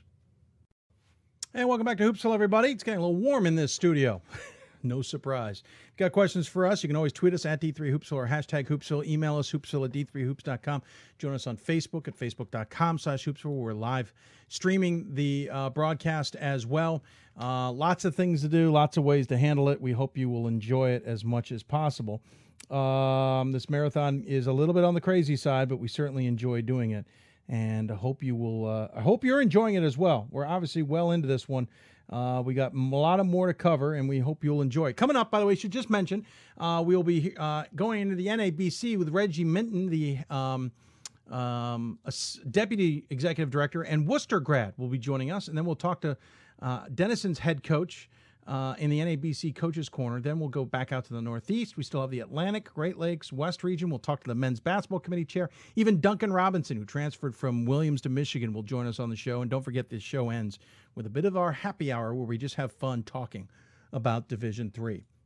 In the meantime, let's head out to the West region and go to the MIAC in women's basketball. Gustavus Adolphus and St. Thomas played a very much anticipated game last night. The only time these two teams were going to face each other in the MIAC's offset schedule against two teams who are undefeated and two teams who are on top of the conference as a result. And unfortunately, it did not go Gustavus Adolphus' way, but that doesn't mean they're out of it. They're still in second place in this conference, and they're still looking darn good. And agreeing to join us on the Hoopsville Hotline, sponsored by the City of Salem, is Gustavus Adolphus' head coach, Lori Kelly. After a tough loss, Coach, I appreciate you taking the time. No, glad to be here. Again, tough loss, 75-69. Obviously, you had gone in undefeated at 19-0. In the quirk that is the MIAC schedule, you were only going to play this game once. This thing got circled a while back by everybody, and I'm quite sure that place was an interesting place to be last night at your gym. Yeah, it was amazing last night. The result isn't quite the way that we had wanted it to go, but I do think that the atmosphere, and it was a playoff caliber game for sure, and unfortunately, someone had to walk away with a loss, and it was us. But, almost 3,000 people were there. We set a record last night. We're on touring break. We're not even actually in classes right now. So it just shows the community and the people that came out for this much-anticipated game. Yeah, I mean, that's the crazier thing is when you don't have classes in session, to get people out there, is a big deal. And obviously this was a big game, but I almost wonder, how do you keep the team from maybe feeling, oh my gosh, we lost it, that's it, and understanding it was just one game, you're still in terrific position? I really talked about it I hope, the beginning. The way the league is set up, you say quirky, and I'll be honest, I'm not a big advocate for not playing twice. And we changed that a few years ago. I would love to go back and see it changed somehow and do it a different way, because you want to see this type of game more than once. And for us, I think it was our first real test to be nationally ranked like St. Thomas is, and they have been in this situation before, and this is new to us. We haven't been nationally ranked. We haven't had this type of success for a while. So for us, it really was a measuring stick of where are we at, and we still haven't lost. Our eye is still on the prize. We want to contend for the conference championship. We want to go to the NCAA tournament. That's the ultimate goal that we have. And I think that the team, we learned a lot. And we were in the game the whole time. It was a 1-point game, 3 minutes to go, and we got shots. And it just, in the end, they didn't roll our way. And you look at the stats, and we had 18 more shots. We had more rebounds. We had 21 O boards. We had more assists. We had more blocks. We had fewer turnovers. We had more steals. Like, all those things went your way. But in the end, they just made more shots than we did. And, with that many people in the stands, you just don't get that atmosphere in Division III very often. I received a very nice email from Coach Rusin today just thanking us for that type of environment, because both teams really thrived and enjoyed it. And ultimately, those 2,900 people left the gym saying, wow, what great Division III women's basketball. And if anything, if it helps promote our women's basketball program and our league, then it was a really positive thing for many people. It certainly was, and that's what's great about it. I do find it interesting, the double round robin. I mean, you'd be 22 of your 25 games. That's the bad part. Yeah, I mean, you give yourself absolutely no ability to set yourself up for an at-large opportunity. That's the hard part. Yeah, that's why we switched it. And yeah. So, it's just after 14 years, we all play the same schedule. So you can argue both sides of it. It's been a difficult thing. It's been definitely a heated conversation amongst the coaches roundtables and the athletic directors. And, because you got to get those games, and then you got to travel. And, the men, the men are fortunate on the MIAC side. Yeah. They have one less team. So they get, 20 of 25. So they still get opportunities to get some, out of league, at some regional competition that they can kind of set that up. So, it's something we continue to discuss, and, we knew what this game meant. At the same time, like I said, I hope it's the beginning. I mean, our goal is to hopefully see them again in the playoffs. Yeah. And we're both in the same region. If we both make the NCAA tournament, you'd have to go through each other again to keep moving on. So, this is the beginning of it. I know we walked away disappointed, but we definitely believe that we have the ability to win and the strength to do that, and making some changes and hopefully being better the next time out. As I said, the season is not over. Not You got a home game against Hamlin coming up. Then St. Olaf and St. Benedict and St. Catherine on the road. That's great. You got all the Saints right there in a triple header road trip. In a span of a week, you'll play all the Saints, Olaf, Benedict, and Catherine. Then you'll come home and finish it off against Carrollton. Obviously, a lot still to play for. You want to stay in second place in this conference. You're a game up on Bethel right now. And staying in second means at least you can control the tournament until you get to St. Thomas. And barring an upset, then if it's an upset, then you're sitting in perfect position.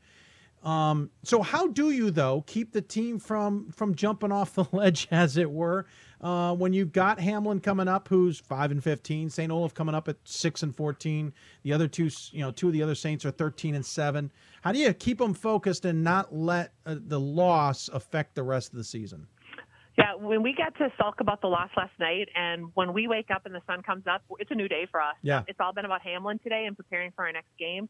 Our whole season has been about each possession, each quarter of each game, and that's really where we stay kind of in our bubble. And after you win or lose, we get to enjoy it, and then the next day we look forward. And that's really been our philosophy the whole season. We don't want to look too far ahead. As coaches, you're obviously looking at people's schedules and kind of seeing. Again, Bethel, the team one game behind us, is another game that we were a single time only this year. We played Bethel at Bethel for the one time we would meet them this year, and we were fortunate to get a really quality road win against them. So it's nice because, again, we hold that tie break, so we technically have a 2-game lead on them with 5 to go, which puts us in a good situation. But, ultimately, we want to be playing our best basketball at the end of the year right now. So our goal is just, can we be better in the next 2 weeks and be playing the very best we can? We have 9 practices to go before the conference tournament begins. And so we're trying to take advantage of every one of those practices to work on ourselves and be as best prepared, as healthy as we can be going into the MIAC run and trying to do something special that we haven't done in a long time here. You have 3 seniors, I should say, on this team. 2 of them are leading are the top 3 in the team statistically, is what I'm trying to get at. One of them, Micaiah Miller, nearly 18 points a game, 4.2 rebounds. Yeah, she's a junior. Junior, I'm sorry. I looked at the wrong name. Juniors. See, that's what happens. happens. We have 3 seniors. Yeah, oh, you've been on the radio for a few hours. Yeah. My eyes completely failed me there. There she is, listed clearly as a junior. Miranda Rice is an underclassman, correct? Yes, a junior. 17 points a game, 5.6 rebounds. Here's a senior I do know, Hannah Howard. Yes. 9.8 points a game, 5.7 rebounds. So obviously a couple underclassmen in the sense of juniors leading the way, but you've got a couple seniors in Howard and Carpenter who are also in the mix here. This is a nice balanced team and one that obviously can learn a lot from this and come back just as strong next year. Yeah, Hannah's shoes will be hard to fill. She brings a lot of energy. She's one of those kids that's your workhorse. I mean, she had a double-double last night against St. Thomas. She's that kid that dives on every loose ball. I mean, she does a lot of the intangibles that don't show up in stats. Sure. She's really been the heart and soul. She's our captain.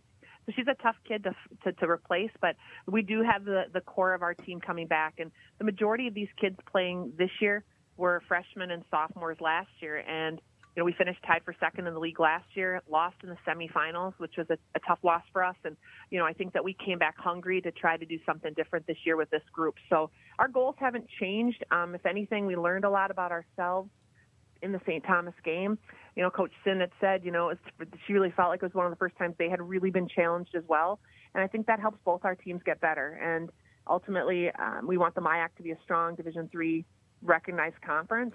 I played in the league many years ago, and you'd have 3 teams no problem in the NCAA tournament, sometimes 4 nationally ranked teams, and we're working to try to get our conference back to that kind of caliber. And this this team, I should say, has come a long way. I mean, you've had some above 500 seasons and 21 seasons throughout your history, but we're not that far removed from 15-11 in 2013, 14-12 in 2014, 17-9, 20-7. Now you're sitting at 19-1. This has been a steady growth to this point. Do you also have a feeling that this is the year then to take advantage of? I do. I mean, this is my 5th season, so this is the first year I've had all my kids that since I came to Gustavus, and so you build your program kind of about the players that you're looking for, and around the offense and defensive strategies that you have, and I think we have a great group of girls, young women here, and I think that this year was a year that we have high expectations, we have high goals, and I said I don't want 18-0 to be the highlight of our season, and I said that before we won the 19th game, and I don't. At this game at St. Thomas, I mean, they're a nationally ranked team. They're one of the best in the country, and we know from in the bottom of our hearts that we can play well and win. And I think we needed that. Although you didn't win, I think it is a confidence builder for us in just getting experience in front of that type of crowd and really understanding the value of every possession in a game, how that truly affects the outcome. And I think that was a great lesson learned, looking at film today. Obviously, within 2 possessions says a lot. And, that's where it was, 75-69 at the end, which a lot of people will tell you means you're within 1 of the end, to be honest. So, I mean, 1 possession for the most part, except for free throws. Obviously, you're trying to get the ball back. There's a minute to go, and we have. I mean, that's the thing. It came down to the wire where we had opportunities to cut it to 1, and we came down on 3 empty trips with open looks, and on the defensive end, they get a score, and with a minute to go, it's 5 points, and you just, they made some plays free throws they needed to make, and that's the way the game goes. Again, it goes back to 2,800 people saying, "Wow, what a great representation of Division III women's basketball," and I'm really proud of both teams for doing that. Yeah, 2,800 people. I mean, that's just outstanding. So, and people were calling and asking me if it was going to sell out. They wanted to buy tickets in advance. Wow. I'll be honest, I stood there during the national anthem, kind of looked around. I had a tear in my eye thinking, this is pretty incredible for these women. And, it just shows the St. Peter community and the surrounding schools and the youth sports and the Gustavus people that were willing to, like I said, we're on touring break, so our regular students aren't even here. They're off this week from class. So to have the representation we did is, I'm beaming with pride and gratitude for those people. You pretty much won the game, before the game even started, which is pretty awesome. Coach, thanks so much for coming on. It's great to talk about the Gusties and certainly to see how well your women's program has done this season. Obviously, 5 more regular season games before conference tournament. There's a lot still to play for. I'm looking forward to hopefully seeing you guys in the NCAA tournament as well. As always, we give the coach the final word. Any final thoughts you'd like to share with those tuning in? No, I think this is awesome, though. I thank you for promoting Division III men and women's basketball, and what a great opportunity here. We'll all be listening, and hopefully you'll still have a voice here by 10 p.m. Yeah, well, we can only hope, or maybe hope not. We'll see which. Thanks again, Coach. Good luck, and we'll talk to you soon, I'm sure. Thank you so much. Bye-bye. Absolutely. Gloria Kelly joining us on the City of Salem Hoopsville hotline yet again.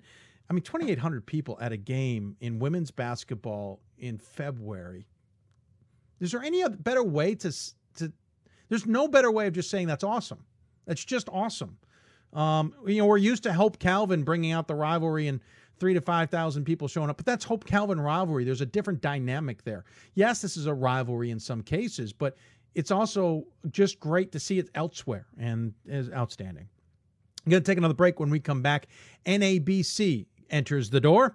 We'll talk to the Deputy Executive Director of the NABC, and that is Reggie Minton, followed by the Denison head coach in the NABC Coaches Corner. We'll talk to Denison about their team, but also talk to the coach about his Souls for Souls campaign and why it's so important to him and the area.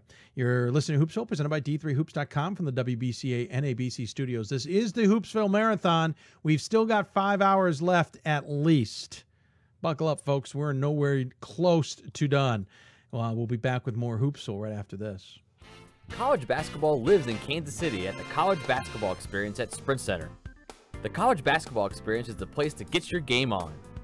It's not a museum, it's an experience you won't forget. Discover the history of the game in the National Collegiate Basketball Hall of Fame, featuring the Gallery of Honor, Mentor Circle, and Honor Theater. Suit up in the latest CBE logoed Nike gear at the CBE Hoop Shop. Elevate your game today and visit the house that college basketball built.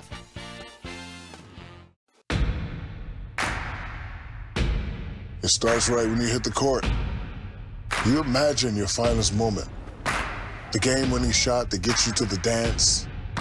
A monster dunk or no-look pass, and cutting down the net. Sports lets us dream of our own success and prepare us for our finest moments on and off the court.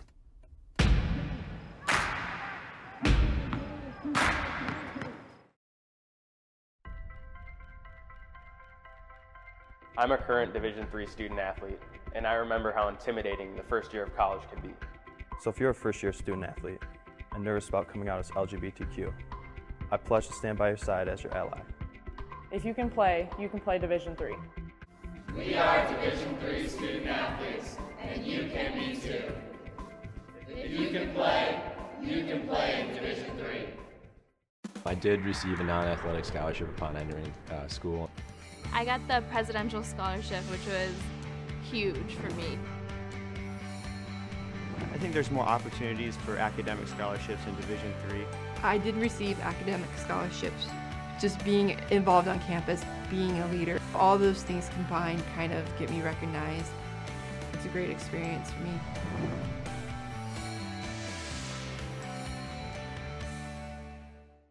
Welcome back to Hoopsville, folks, the Marathon Show. Hope you are enjoying this one. It's our 4th annual event. We are crazy enough to do this, but it is a great way to celebrate Division III basketball, especially as we've entered the final month of the season. I am your host, Dave McHugh, and I hope you have either watched some of this, parts of it, maybe all of it. If you've watched all of it or you're planning to watch all of it, bravo. If you happen to catch any of this on the podcast or on demand, thank you for tuning in. If you have questions for us, you can always email us and be part of the Hoopsville mailbag segment on today's show or a future show. Email us hoopsville@d3hoops.com. Of course, we're on Instagram and Facebook and Twitter. You can interact with us live on the show on Twitter and a little bit on Facebook. Twitter is @D3Hoopsville and #Hoopsville. Facebook is facebook.com/Hoopsville, where we're also live streaming a simulcast of this and every one of our shows this season. And Instagram as well, but that's more of a promotional, or when we're traveling, you can follow where we're at. You can do that @D3Hoopsville and #Hoopsville as well. All that information scrolling at the bottom of your screen. Should point out this Thursday, by the way, don't forget Super Bowl Sunday, we will be on earlier than we normally are. And there's no way we're going to fight the Super Bowl commercials. We'll be on the air about 1 or 2 o'clock. The time is still to be determined. It's more about trying to figure out when we're going to be able to get guests on. We will know and let you know via our social media channels when that show is on. And of course, you can always catch us on demand or via the podcast. This is a pre-taped segment. Some of our guests unable to join us live, and honestly, that's not a bad thing. When I'm on air for 12 hours sitting in the chair, it's not a bad idea to maybe get up, stretch the legs, use the facilities, get a drink, bite to eat, or something like that. So we welcome a few pre-taped segments throughout the show, and this is going to be one of them. The NABC has been a longtime partner of Hoopsville. They helped build this studio, especially the Division III coaches involved with the National Association of Basketball Coaches, helped us throughout the years, at least an 8-year, if not longer, relationship. We have a wonderful relationship with the NABC, which has actually helped us form a relationship with the WBCA as well. To help celebrate that relationship, we felt today was an appropriate time to talk to somebody on the executive staff of the NABC. So joining us on the Hoopsville hotline, a man who knows a little bit about small college basketball, Reggie Minton, who is the executive director of the NABC, joins us on the City of Salem Hoopsville hotline. Reggie, thanks for joining me on the show here. It's my pleasure. Let me make a quick edit to your introduction. I'm the deputy executive director. I don't want my boss to think I'm trying to take his job. Did I forget the deputy part? I apologize. I certainly meant to keep that in. I know it's on the graphics, but yes, you are the deputy. We don't want you performing any coup that we don't know about in the NABC offices. First and foremost, again, thanks for joining us. Obviously, the NABC is a big entity in the world of college basketball. Everything from not only be a support role for the coaches from Division I to Division III to the NAIA and et cetera, but also being involved with the evolution of the game. I know that's probably a very generic way of saying it. Is there a better way of explaining the NABC's role? No, I think you've hit it well. The NABC was started back in the 20s, and the coaches were just trying to figure out a way to get the game strong and to deal with the difficulties in the different things that were going on in the game. Well, we see ourselves as the guardians of the game. That's our tag, and that's what we try to do. We know that that's a wonderful way of looking at it. And I know that's been a big part of the NABC's work. And at the Division III level, we know that the NABC is a strong entity. We see it in Salem at the championship weekend. It's almost a mini convention in some sorts, almost a prep convention for the big convention. How much does the upper levels of the NABC appreciate when the coaches at lower divisions are able to get together like that? Well, I think it's a brotherhood. In all honesty, when we see one another, we don't look at one another as Division I, II, and III. We look at one another as coaches, and that's always been the case. I played at what is now a Division III. It was small college when I played. When I got my first head coaching job, I was offered a job at a Division III and a Division I, both within 2 days of one another. Oh, wow. So, and that was Williams College up in Mass and Dartmouth up in New Hampshire. So I've always, and I think most of us look at the game as a game. And it's not what level you coach at. It's you're coaching student athletes, and you're trying your very best to teach them the game as best you can. We'll talk about your Division III-esque background in a moment. What I find interesting is I got to Atlanta for the Final Four, obviously when the Division III championship game was held there, and I was blown away at the size of the convention. And I didn't even get to the main part of the convention for the NABC, but it was amazing how many people come together to talk basketball. That's a little cliche-ish, but what is the role of the convention from the NABC's point of view? Because obviously you've got your annual convention coming up in late March, early April at the Division I championships again. What's the role in the grand sense of the theme for why that convention's so important? Well, first of all, it gets our coaches together, and we have head coaches meetings, we have divisional meetings, so we have assistant coaches meetings, we have clinics, we have a lot going on to try to keep our coaches well informed as to what's going on in the community that they work and live. So we have the president of the NCAA comes in and he meets with our coaches and answers questions, and we go back and forth there. We have a lot of clinics that go on, so it's an opportunity to learn from others and share the knowledge that you have. We're smart enough to understand that you don't have to be at the top tier of Division I to be a great coach. There are great coaches up and down our whole area. Every coaching, what do I want to say? Every level has great coaches in it, and I've seen it firsthand. I've watched guys, and most coaches steal from other coaches. So if a guy goes in and he watches a Division III coach, and he sees something he likes, trust me, Calipari, Self, any of them will walk out and make some notes about what they saw. So it's a great time and a great opportunity. And then there's just the fellowship of being with folks that do the same thing that you do and understand your trials and tribulations. Talking with the Deputy Executive Director of the NABC, Reggie Minton, here on Hoopsville Marathon. Appreciate him taking the time here, and he's joining us on the City of Salem Hoopsville hotline. It is certainly a bit of a brothership, as it were, to see when you go there. I'm still blown away just at the hotel of how many coaches are milling about, from the high profile to the assistant coaches to everybody in between.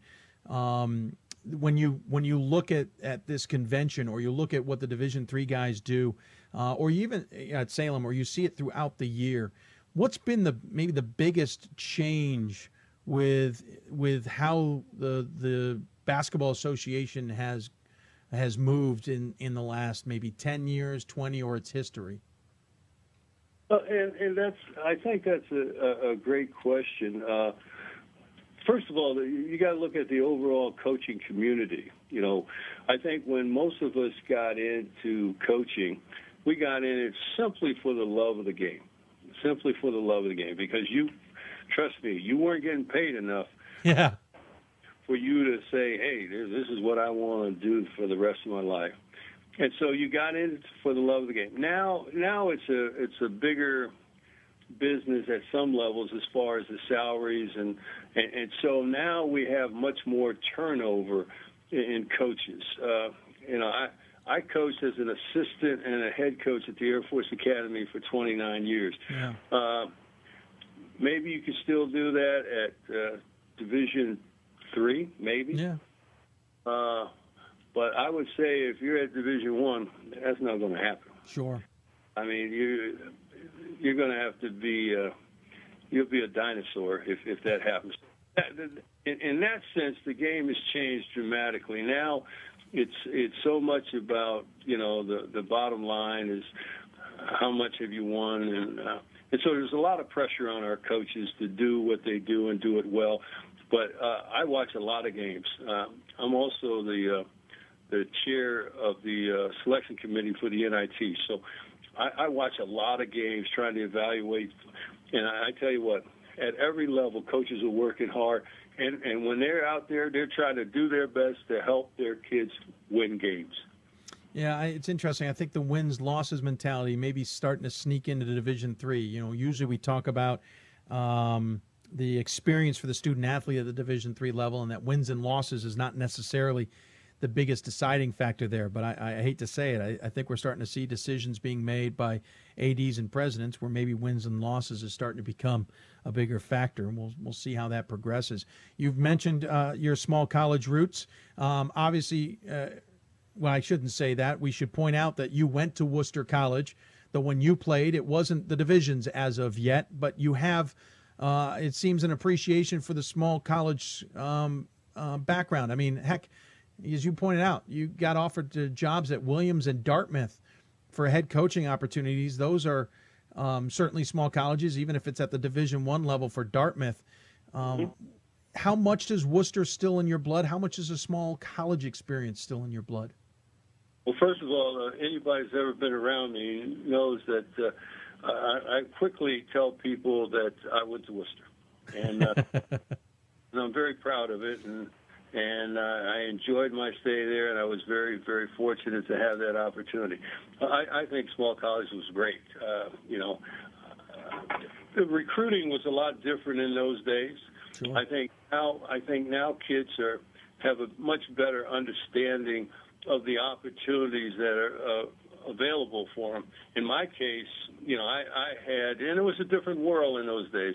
I wasn't going to be recruited at certain schools like in my home state that I could have easily been able to play at, but I wasn't going to be recruited there. And Worcester wanted to recruit me. I went out there and I loved it. I loved everything about it. And I have no regrets whatsoever. So it's in my blood. And so when I went to interview for both Dartmouth and Williams, I felt at home at both campuses. And I think the administration felt at home with me. So that's why I had an option, you know. And I think we're all happy when we have options, particularly if they're good options. How much is the small college game celebrated by the NABC? There are ways I see where I think it's clearly celebrated, and I think there's other ways where people might say, well, maybe the NABC doesn't appreciate it. And that's not a knock. It just comes from different people's point of view. I can see everybody's point of view on that. But from your vantage point, obviously, as a small college guy and one who's on the staff, how much is the small college game celebrated by this group? Well, I think we do our best to recognize Division III and Division II and NAIA and all up and down. The problem is, if you're an outsider looking in, is that our convention is held at the Division I championship. Okay, so that's what's whirling around in that environment. The NCAA is putting on the championship. Our convention is there with it, so it appears like it's all about Division I. When in fact, if you come into the convention, you will realize that it's not all about Division I. That the awards that we give out and we honor at the Division I, the same things that we honor at Division II and III. You know, the coaches of the year, the players of the year, the All-American teams, etc. The Good Works teams, they're diverse, well, relative to the different levels. So I think in our clinics, they're diverse too. We've got Division III, II, I's giving clinics, so it's there. And I would say, if we ever feel like that we're falling behind on that, and it comes to my attention, we will make any corrections necessary to make sure that everybody feels strongly that we are recognizing all levels. Of course, you have that D1 experience, as we mentioned. You were a head coach at Dartmouth 1 year, and you mentioned your time at the Air Force as an assistant coach and head coach. For anybody who's curious, you were an assistant from 69 to 83, and then you were head coach at Dartmouth for 1 season, and then you went back to the Air Force as head coach from 84 to 2000. And I should point out, in your bio also says retired military officer. You served in the Air Force for 20 years. What was that experience like to not only be an Air Force officer, but at the same time be so integral in the history of the Air Force basketball program that has maybe gone unsung thanks to Army and Navy? Yeah. I was very fortunate. When I went in the service, I went in when I graduated from Worcester because I wasn't ready to teach in high school. I was ready to coach, but I did my student teaching. I was 20 years old, and it was clear to me that I wasn't ready to deal with these kids in the classroom. Now, I could deal with them on the basketball court because they were there because they wanted to be there. Sure. Okay, and so I had the ultimate hammer. In the classroom, we had a lot of kids that were there because of the law. They had to stay in school, or their parents, or whatever it might be.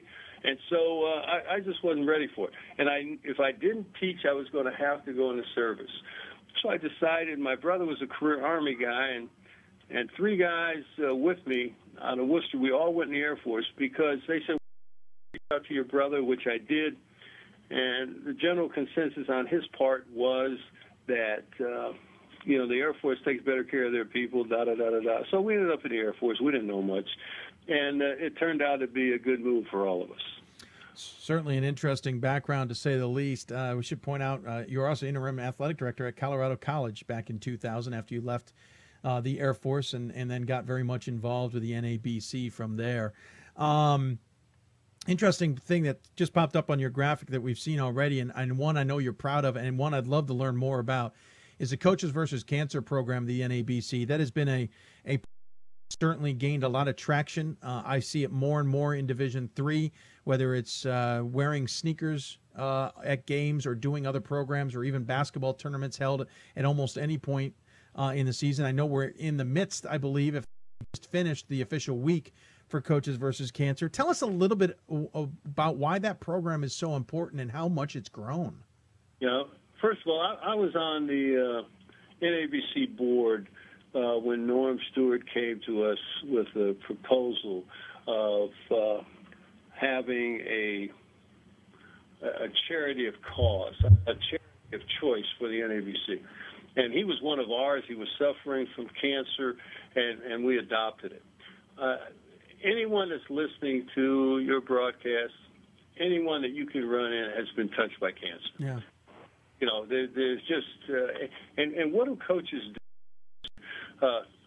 Strive to beat challenges, to beat the foe, to do whatever they have to do. So when we start thinking about cancer, the more we raise the level of awareness, the more we get people fired up about what we should do and how we can do it. And the more money, the more money we raise, the better chance that we have to do it. And it's at all levels. We started with the 3-point shot, where people committed X number of, 20 cents, 5 cents, quarter for every 3-pointer your team made. And that was like one of the first things. what we've done now is we've circled back to that. And one of the things, when I came to work here at the NABC, I couldn't understand why they dropped it, because it seemed like, to me, that it was painless, and it was easy, and we weren't asking people to make a large commitment of money or time to do it. Well, someone got smart and decided, hey, let's get this thing back out. And I think, if I'm not mistaken, in a short period of time, we've already have 200 schools that have signed up for it. And so those are dollars that are going to go into the pot. The NABC, in their partnership with the American Cancer Society, has already raised over $100 million. And, that's not an insignificant amount of money. And so we're working on the next $100 million right now. And this is one way to do it. I think our coaches can easily buy into it because we've all been touched by it. Obviously, the program has grown, and it even splintered off into some other charity events and stuff like that. How much do you guys push it versus how much is it almost grown on its own? Does that make any sense? Sure. I think one thing that we try to do is keep the level of awareness up there. We don't, once you get into coaching, you never assume. That's one of the things you learn right from the beginning. You don't assume that a kid knows how to block out, that he knows how to set a screen, he knows how to run the break. So in this fight, we don't assume a doggone thing.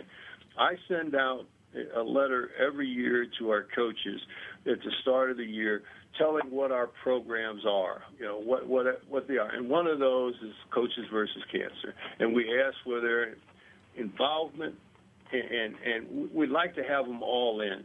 We ask them to get involved in their community. We ask them to get involved in any national pushes, like the Coaches versus Cancer and the Suits and Sneakers. We ask them to get involved in that. And I would say, to a man, we don't get any pushback. People understand the importance of it and the willingness to, to make an appearance or to shoot, a commercial relative to it, or just getting on a talk show and saying things that need to be said about this fight. It's certainly a great program that I know is integral with the NABC, and like I said, I keep seeing every year it's spreading somewhere else, whether because a coach has been affected directly or indirectly, as you point out, or coaches appreciate the effort as well. So hats off to that program. If you don't mind me switching gears a little bit, we're at the end of the 2 years of the rules cycle, as we have grown accustomed. And obviously, almost 2 years ago, we all got the surprise of what the women decided to do in the game, and kind of looked over at the men and said, "What's going on? Are you following suit?" And the men seemed a little bit not surprised. I certainly don't want to say that, but maybe caught off guard with the dramatic changes on the women's side. So I think a lot of people are sitting here kind of chomping at the bit, going, could we possibly see some major changes come men's rules time? And while I know you're not directly involved, any point of view from the NABC on what we might just see starting ahead next year? Well, first of all, let me throw a little personal view in. Sure. And answer your question. Number one, a lot of times we watch TV and we listen to the talking heads decide, that maybe our game is not that great. Sure. Okay, and that we need to make some changes. I don't necessarily agree with that, and I would suggest right now at the Final Four we'll have 60-some thousand that will be sitting at watching the national championship game. So somebody is finding that our game's pretty good. Now, like anything else. You could tweak things and make everything. I mentioned to you before we came on the air that at one time I was the chair of the Rules Committee. Yep. And we met in conjunction in the same town, same time when the Women's Rules Committee met. But the only time we even went in the same room was when we decided on what we were going to pass as rules, so that we would see if there was anything that we could sync up to make it But I think they operate separately.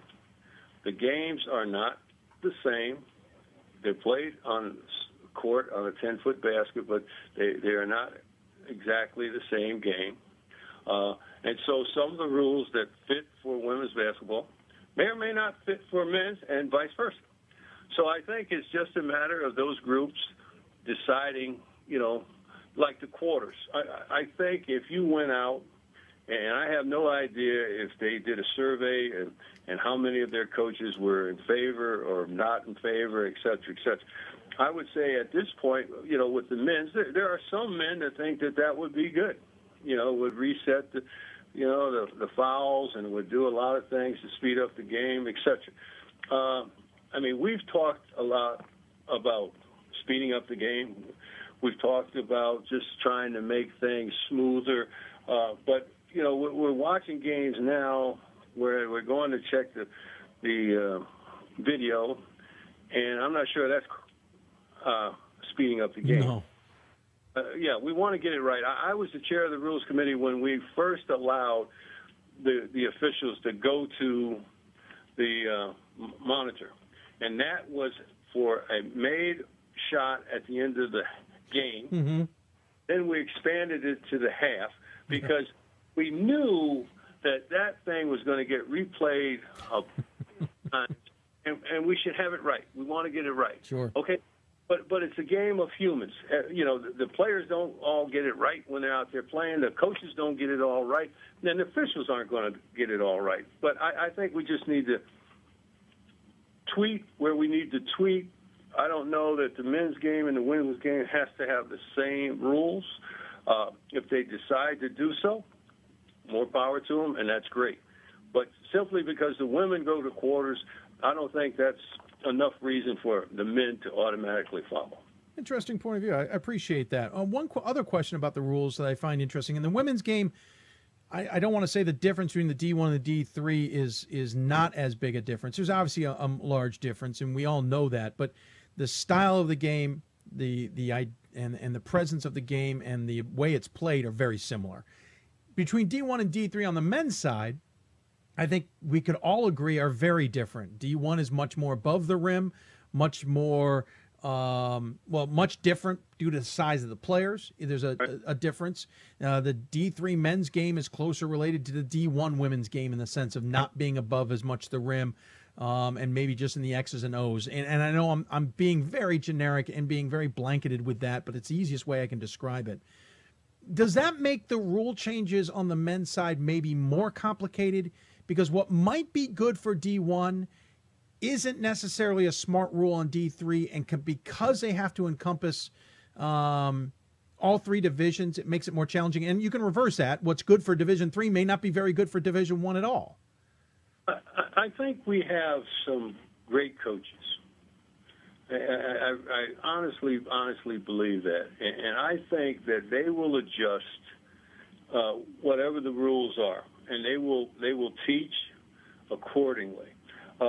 When we went to the shot clock, there were a whole slew of coaches that were unhappy with that. It's going to ruin the game. We can't run the four corners anymore. You're not going to allow us the ability. I don't think that has been the case.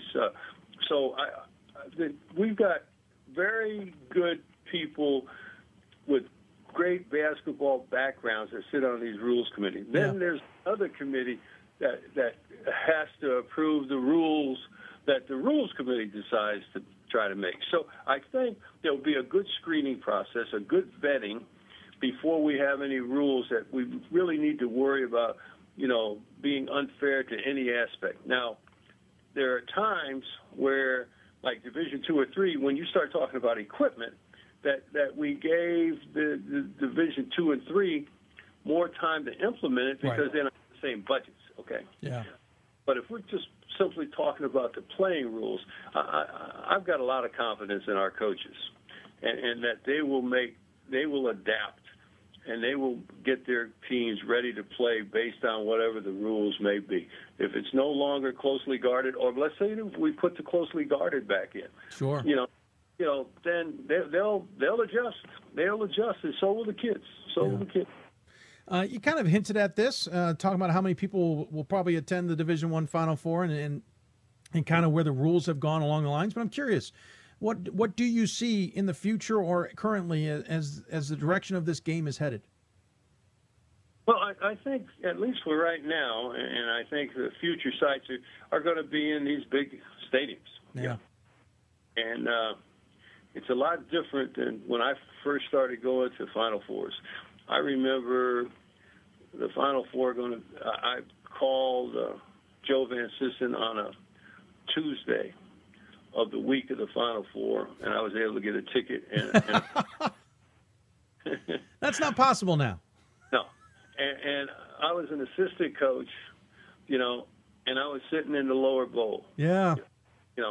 I could see without being concerned about, how bad my seat, my bad seat in some cases might be a good seat today. Yeah. Okay? Yeah. So, it's, how do I see it? Right now, I see it as you're going to be in these big arenas. It's going to be a spectacle. It's going to be costly because every place we go, they bid for these things, and as soon as they get to Final Four, like the Super Bowl or the World Series or whatever, prices get jacked up. Yeah. So, if you're on a fixed income or you're at a school that doesn't have a huge budget, it becomes more difficult. My thought process is I don't see any dramatic change from the path that we're on right now relative to how this is going to be played. I do think that we need to be wise, and we need to have the NABC be an agent for change when there's change is necessary. I tell our coaches, I'd rather go in and fight with a committee or an individual than have any of our coaches do it, okay? Because we want them to spend their time, their effort and energy coaching their kids and promoting their program, et cetera. And if somebody wants to get mad, let them get mad at myself or Jim Haney for our push on what we think is not good for our game. Certainly makes sense. Great point of view. I know that the tickets for coaches have certainly changed over the years. I've heard it from several D3 brethren, and you're right, the expenses are always a big topic. But last question before I let you go. We obviously had the wonderful experience back in 2013 of D3 getting a chance to play along with Division II at the D1 site. Obviously, there was a lot of changes that D3 had to do to accommodate, which also was a strange year in terms of scheduling. Any thoughts from the NABC on whether that's something that may happen again? Well, you know what? We have mentioned that to the NCAA, and that probably is going to be above our pay grade in the sense that I think before that will ever happen, I think the Division III board presidents are going to have to send a signal that they would be receptive to even thinking about it. Yeah. Okay? And if they would, then we would be more than happy to start the ball rolling. I gathered that the same, but it's good to hear that others outside of the division maybe feel the same way too. So we'll see what happens and down the road, but it was certainly fun in Atlanta, to say the least. Yeah, a great experience for those young. Yeah, big crowd and a wonderful arena as well. So, Reg, and by the way, I think the last time the D1 will be at the Georgia Dome. So, interesting tidbit there. But anyway, Reggie, I appreciate you taking the time to join us. Really do, especially a little bit of extra time to chat here. As always, we actually give our guests the final word. Any final thoughts you want to share with those who may be tuned in? Well, first of all, I thank you for the great work that you do for Division III as well as all of basketball, because if you're doing it for Division III, you're doing it for all of college basketball and all of basketball in particular. So I salute you and I thank you for that. And I know that my colleagues at Division III, I'm not sure how often they get a chance to thank you, but trust me, you're well thought of and we appreciate what you do. Well, thank you, sir. That means a lot to me. Appreciate it, especially coming from your level at the NABC. Enjoy the rest of the basketball season. Enjoy the Final Four, and hopefully someday you and I can chat face to face. I would love to talk more with you, but we know we got to let you go. Okay, well, thank you, and I appreciate being on. Absolutely. Reggie Minton joining us again from the National Association of Basketball Coaches, Deputy Executive Director. I'm almost put him ahead of Jim Haney, which Jim wouldn't appreciate too much. Appreciate him taking the time to join us on the City of Salem Hoopsville Hotline. We're going to continue the marathon, and when we come back, we'll continue the NABC theme. We'll head to the NABC Coaches Corner, and we'll talk to Denison's head coach, Bob Gialone. Obviously, they're having a really good season, but we'll talk to him about his efforts off the court, as it were. Souls for Souls. Talk to him about his shoe drive. It's a big deal, and it's a big deal in the NCAC as well. We'll talk to him coming up. You're listening to the Hoopsville Marathon, presented by D3Hoops.com from the WBCA NABC studios. More Hoopsville Marathon when we return. It's on us. It's on all of us. And it's time to act now. It's on us to start the change. It's on us to be the change. It's on us. It's on Division III. It's on all of us to stop sexual assault.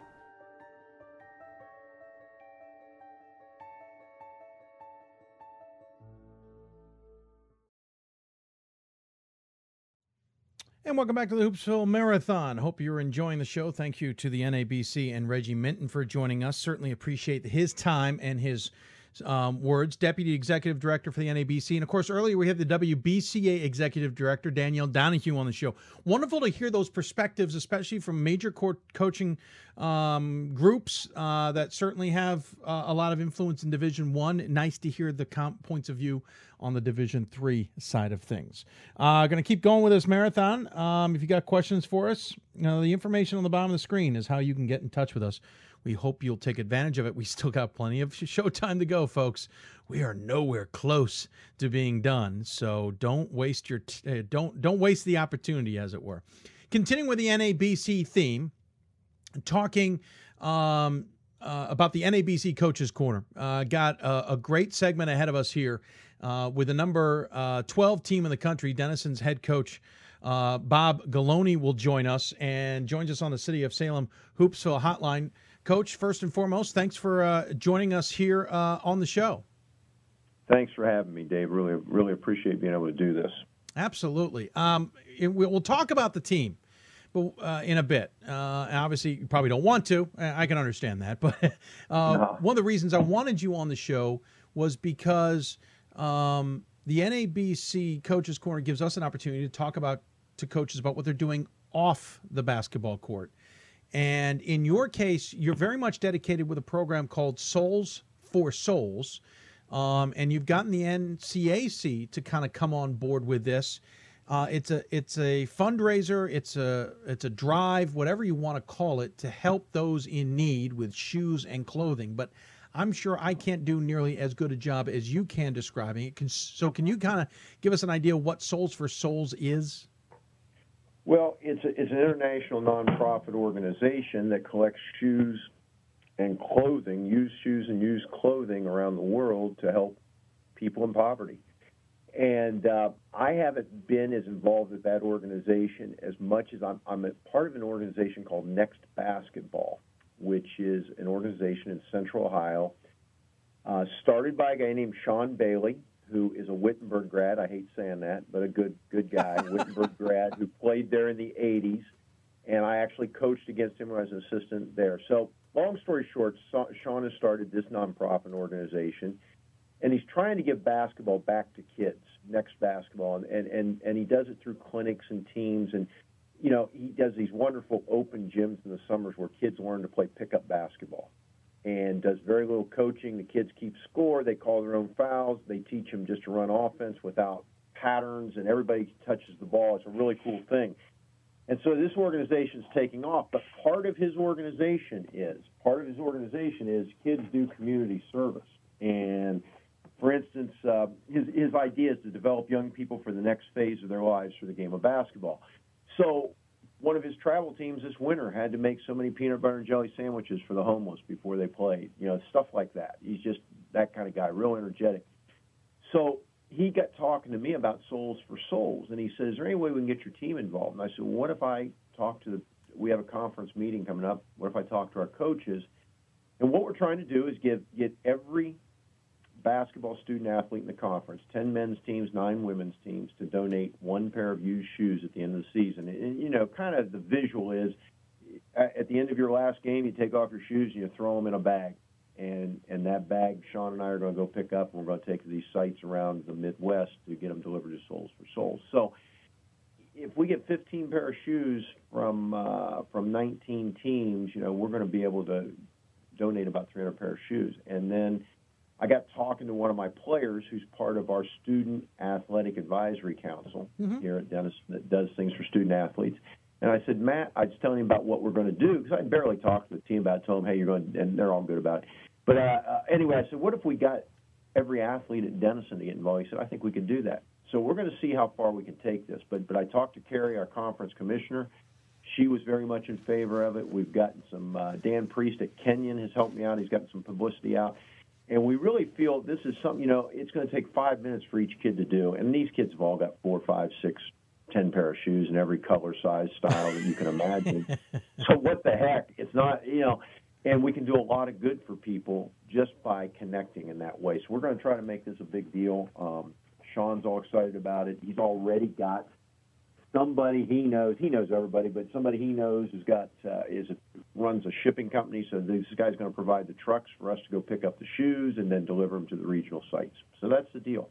And we're going to be able to do some good. Yeah, that's a pretty cool idea. And obviously that's what's great about, listen, it's not just a Division III thing, but what is great about Division III is the ability to give the student athletes another opportunity outside of the classroom, outside of the court or the gym or whatever, to give back to the communities. Heck, some of the top awards in Division III are very community-based. The Gallardi in football and the Jostens in basketball, to name two of a few.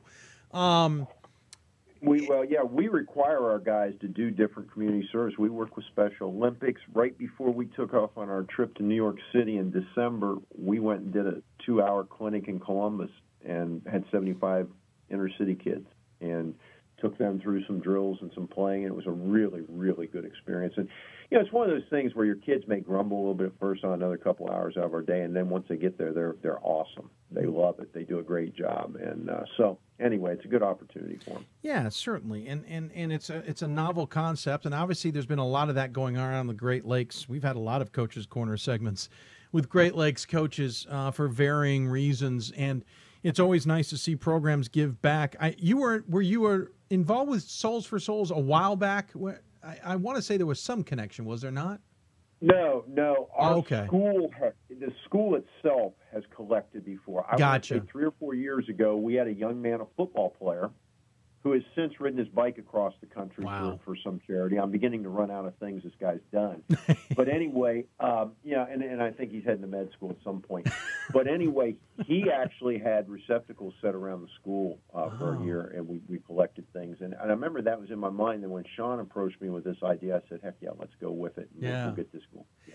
Well, Denison was involved before. Yeah, that's a great idea. And obviously this local community effort, too, is important. And I assume, as maybe I shouldn't, but I still assume that, obviously these community events are important as you as a head coach to instill in your students, your athletes, your student athletes, that it's important to think more about others than themselves. Well, it's interesting. We talk to our guys all the time about being unselfish, or even taking another step, being selfless on the court. And for gosh sakes, we need to be doing that in our everyday lives, And so we've got a kid, our leading scorer, Jet Spielman, has been involved in Big Brothers Big Sisters since he was a freshman in high school, So we're talking 8 years now, and he literally every Thursday spends an hour and a half to 2 hours with his little, It's part of what he does. That's part of his deal. And like I said, we work with the West Licking Warriors, a Special Olympics team, and we raise about $4,500 a year for them, going out and collecting money as a community service project, and then we practice with them once or twice. But I think what it does, it enhances what you do on the court. It helps what you do on the court. It's good team builder. It's something we can do together. And guess what? Playing time isn't involved, and winning and losing isn't involved. So it's kind of a win-win for everybody, and they enjoy it. So, yeah, it's an opportunity. And then we encourage them, when they get out of here. I had a call from a former player a couple months ago. Said, Coach, I need to get involved in something. Can you give me some phone numbers? So I got him connected with one of the boys' clubs in Columbus, and he was named their Volunteer of the Month last month. Somebody sent me an email on that, so it was pretty cool. We have a guy that misses the alumni game every year because he's coaching little kids in some Y League in Columbus. So it's a pretty cool thing when they keep with it.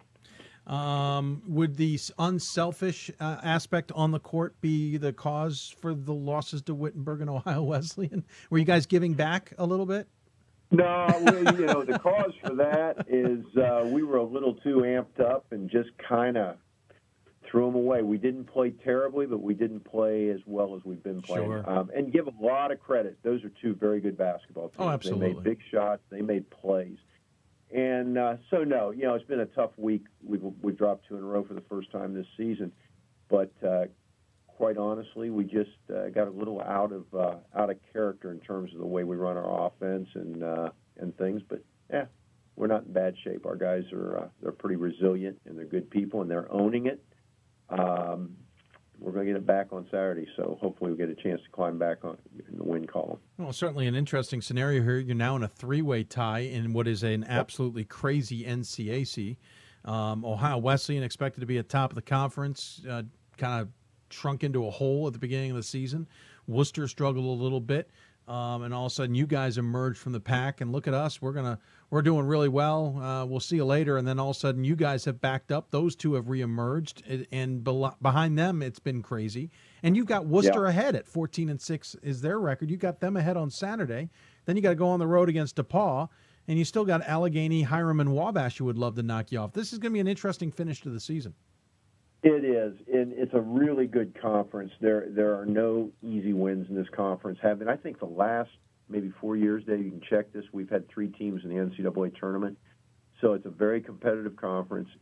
And one of my assistants said the other day, it's tough just to win a game in this conference. Everybody's good. Everybody's got athletes. So and everybody's well coached. And the interesting thing about the conference is, too, everybody's got a little different style of play, so you're constantly preparing, constantly getting ready for something new, which is good, though. It's fun. It's been good. So hopefully we can get back out and get things going again. But it's a lot of fun competing in this league. Sure. So. You got a bit of a senior-laden squad, 6 seniors. Jet Spielman, a senior, leading the way in scoring. Actually, you have 4 seniors leading the way in scoring. Jet Spielman at 18.1 points a game. Bringing in 6.1 rebounds. David Muir, 14.9. Matthew Bauer, 7.8. And Brett Woolard, 7.7.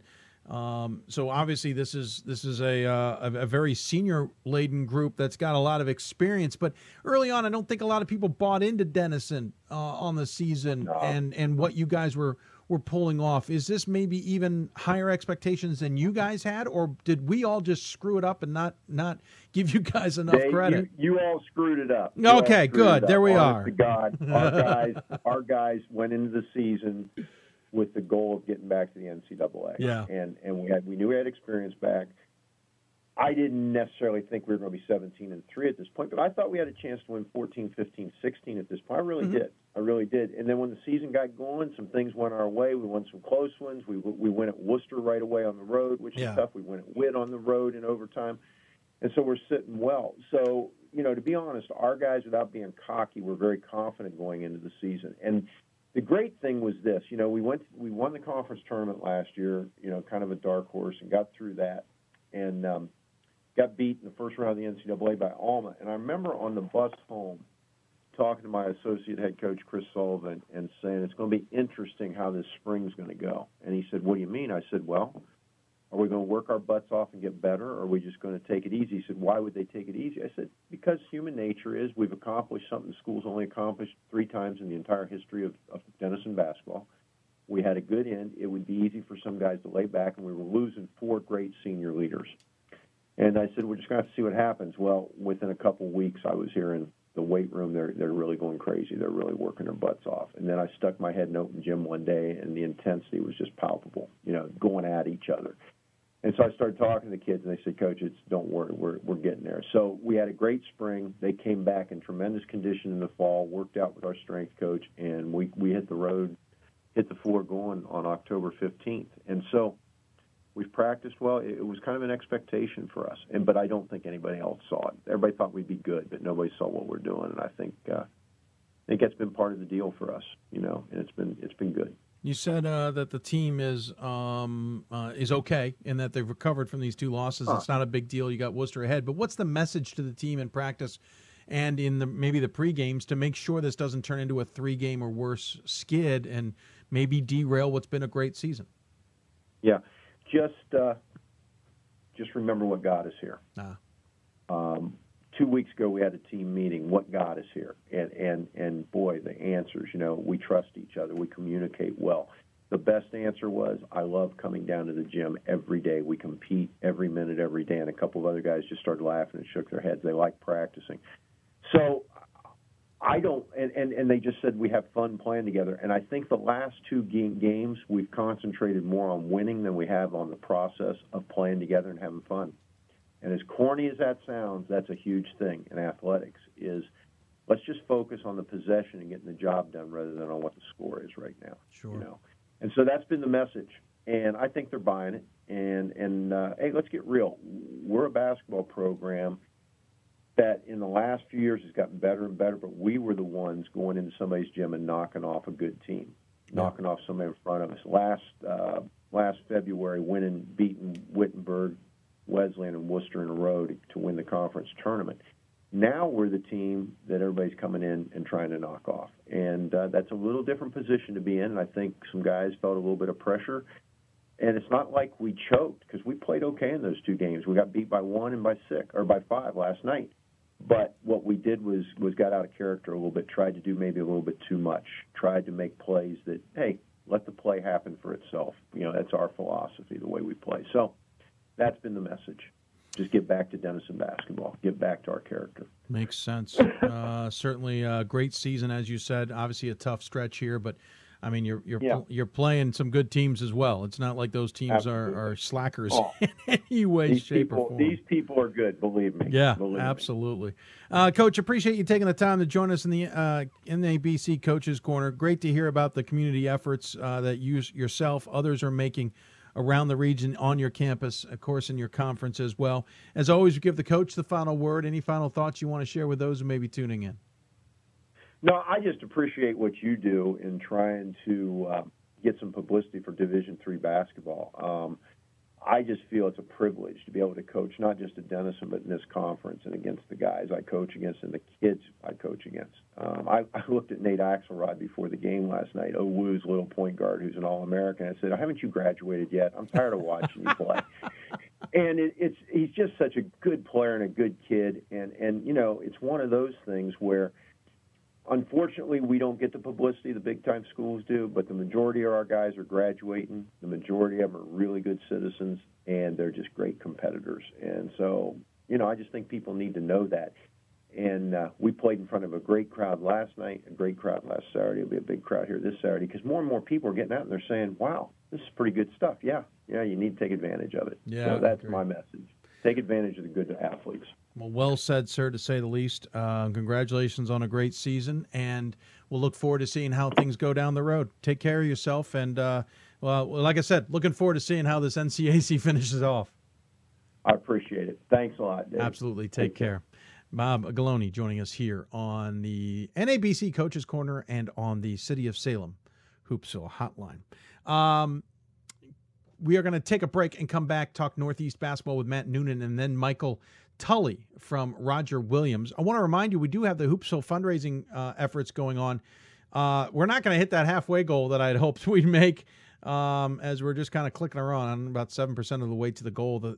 We have a month left in this campaign, but we were hoping to make a big splash today. That has not happened. We'll talk more about that as the show goes on. But I hope that you can take a look at it and see what you want, if you find it important enough to help us stay on the air.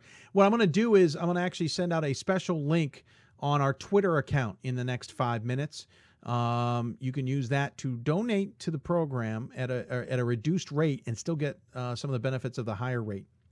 You'll only find that link today on Twitter, and it's only for 10 people. First 10 people to take advantage of it will be able to get it. Again, it's basically getting the starting lineup $75 perk at a reduced cost. We special one just on that link. We'll send that out. We're going to take a break, as I said. Coming on the other side, Matt Noonan joins us. We'll talk a little bit of Northeast basketball before Michael Tully joins us to talk about Roger Williams. You'll listen to Hoopsville, presented by D3Hoops.com from the WBCA and ABC studios. More Hoopsville Marathon when we come back.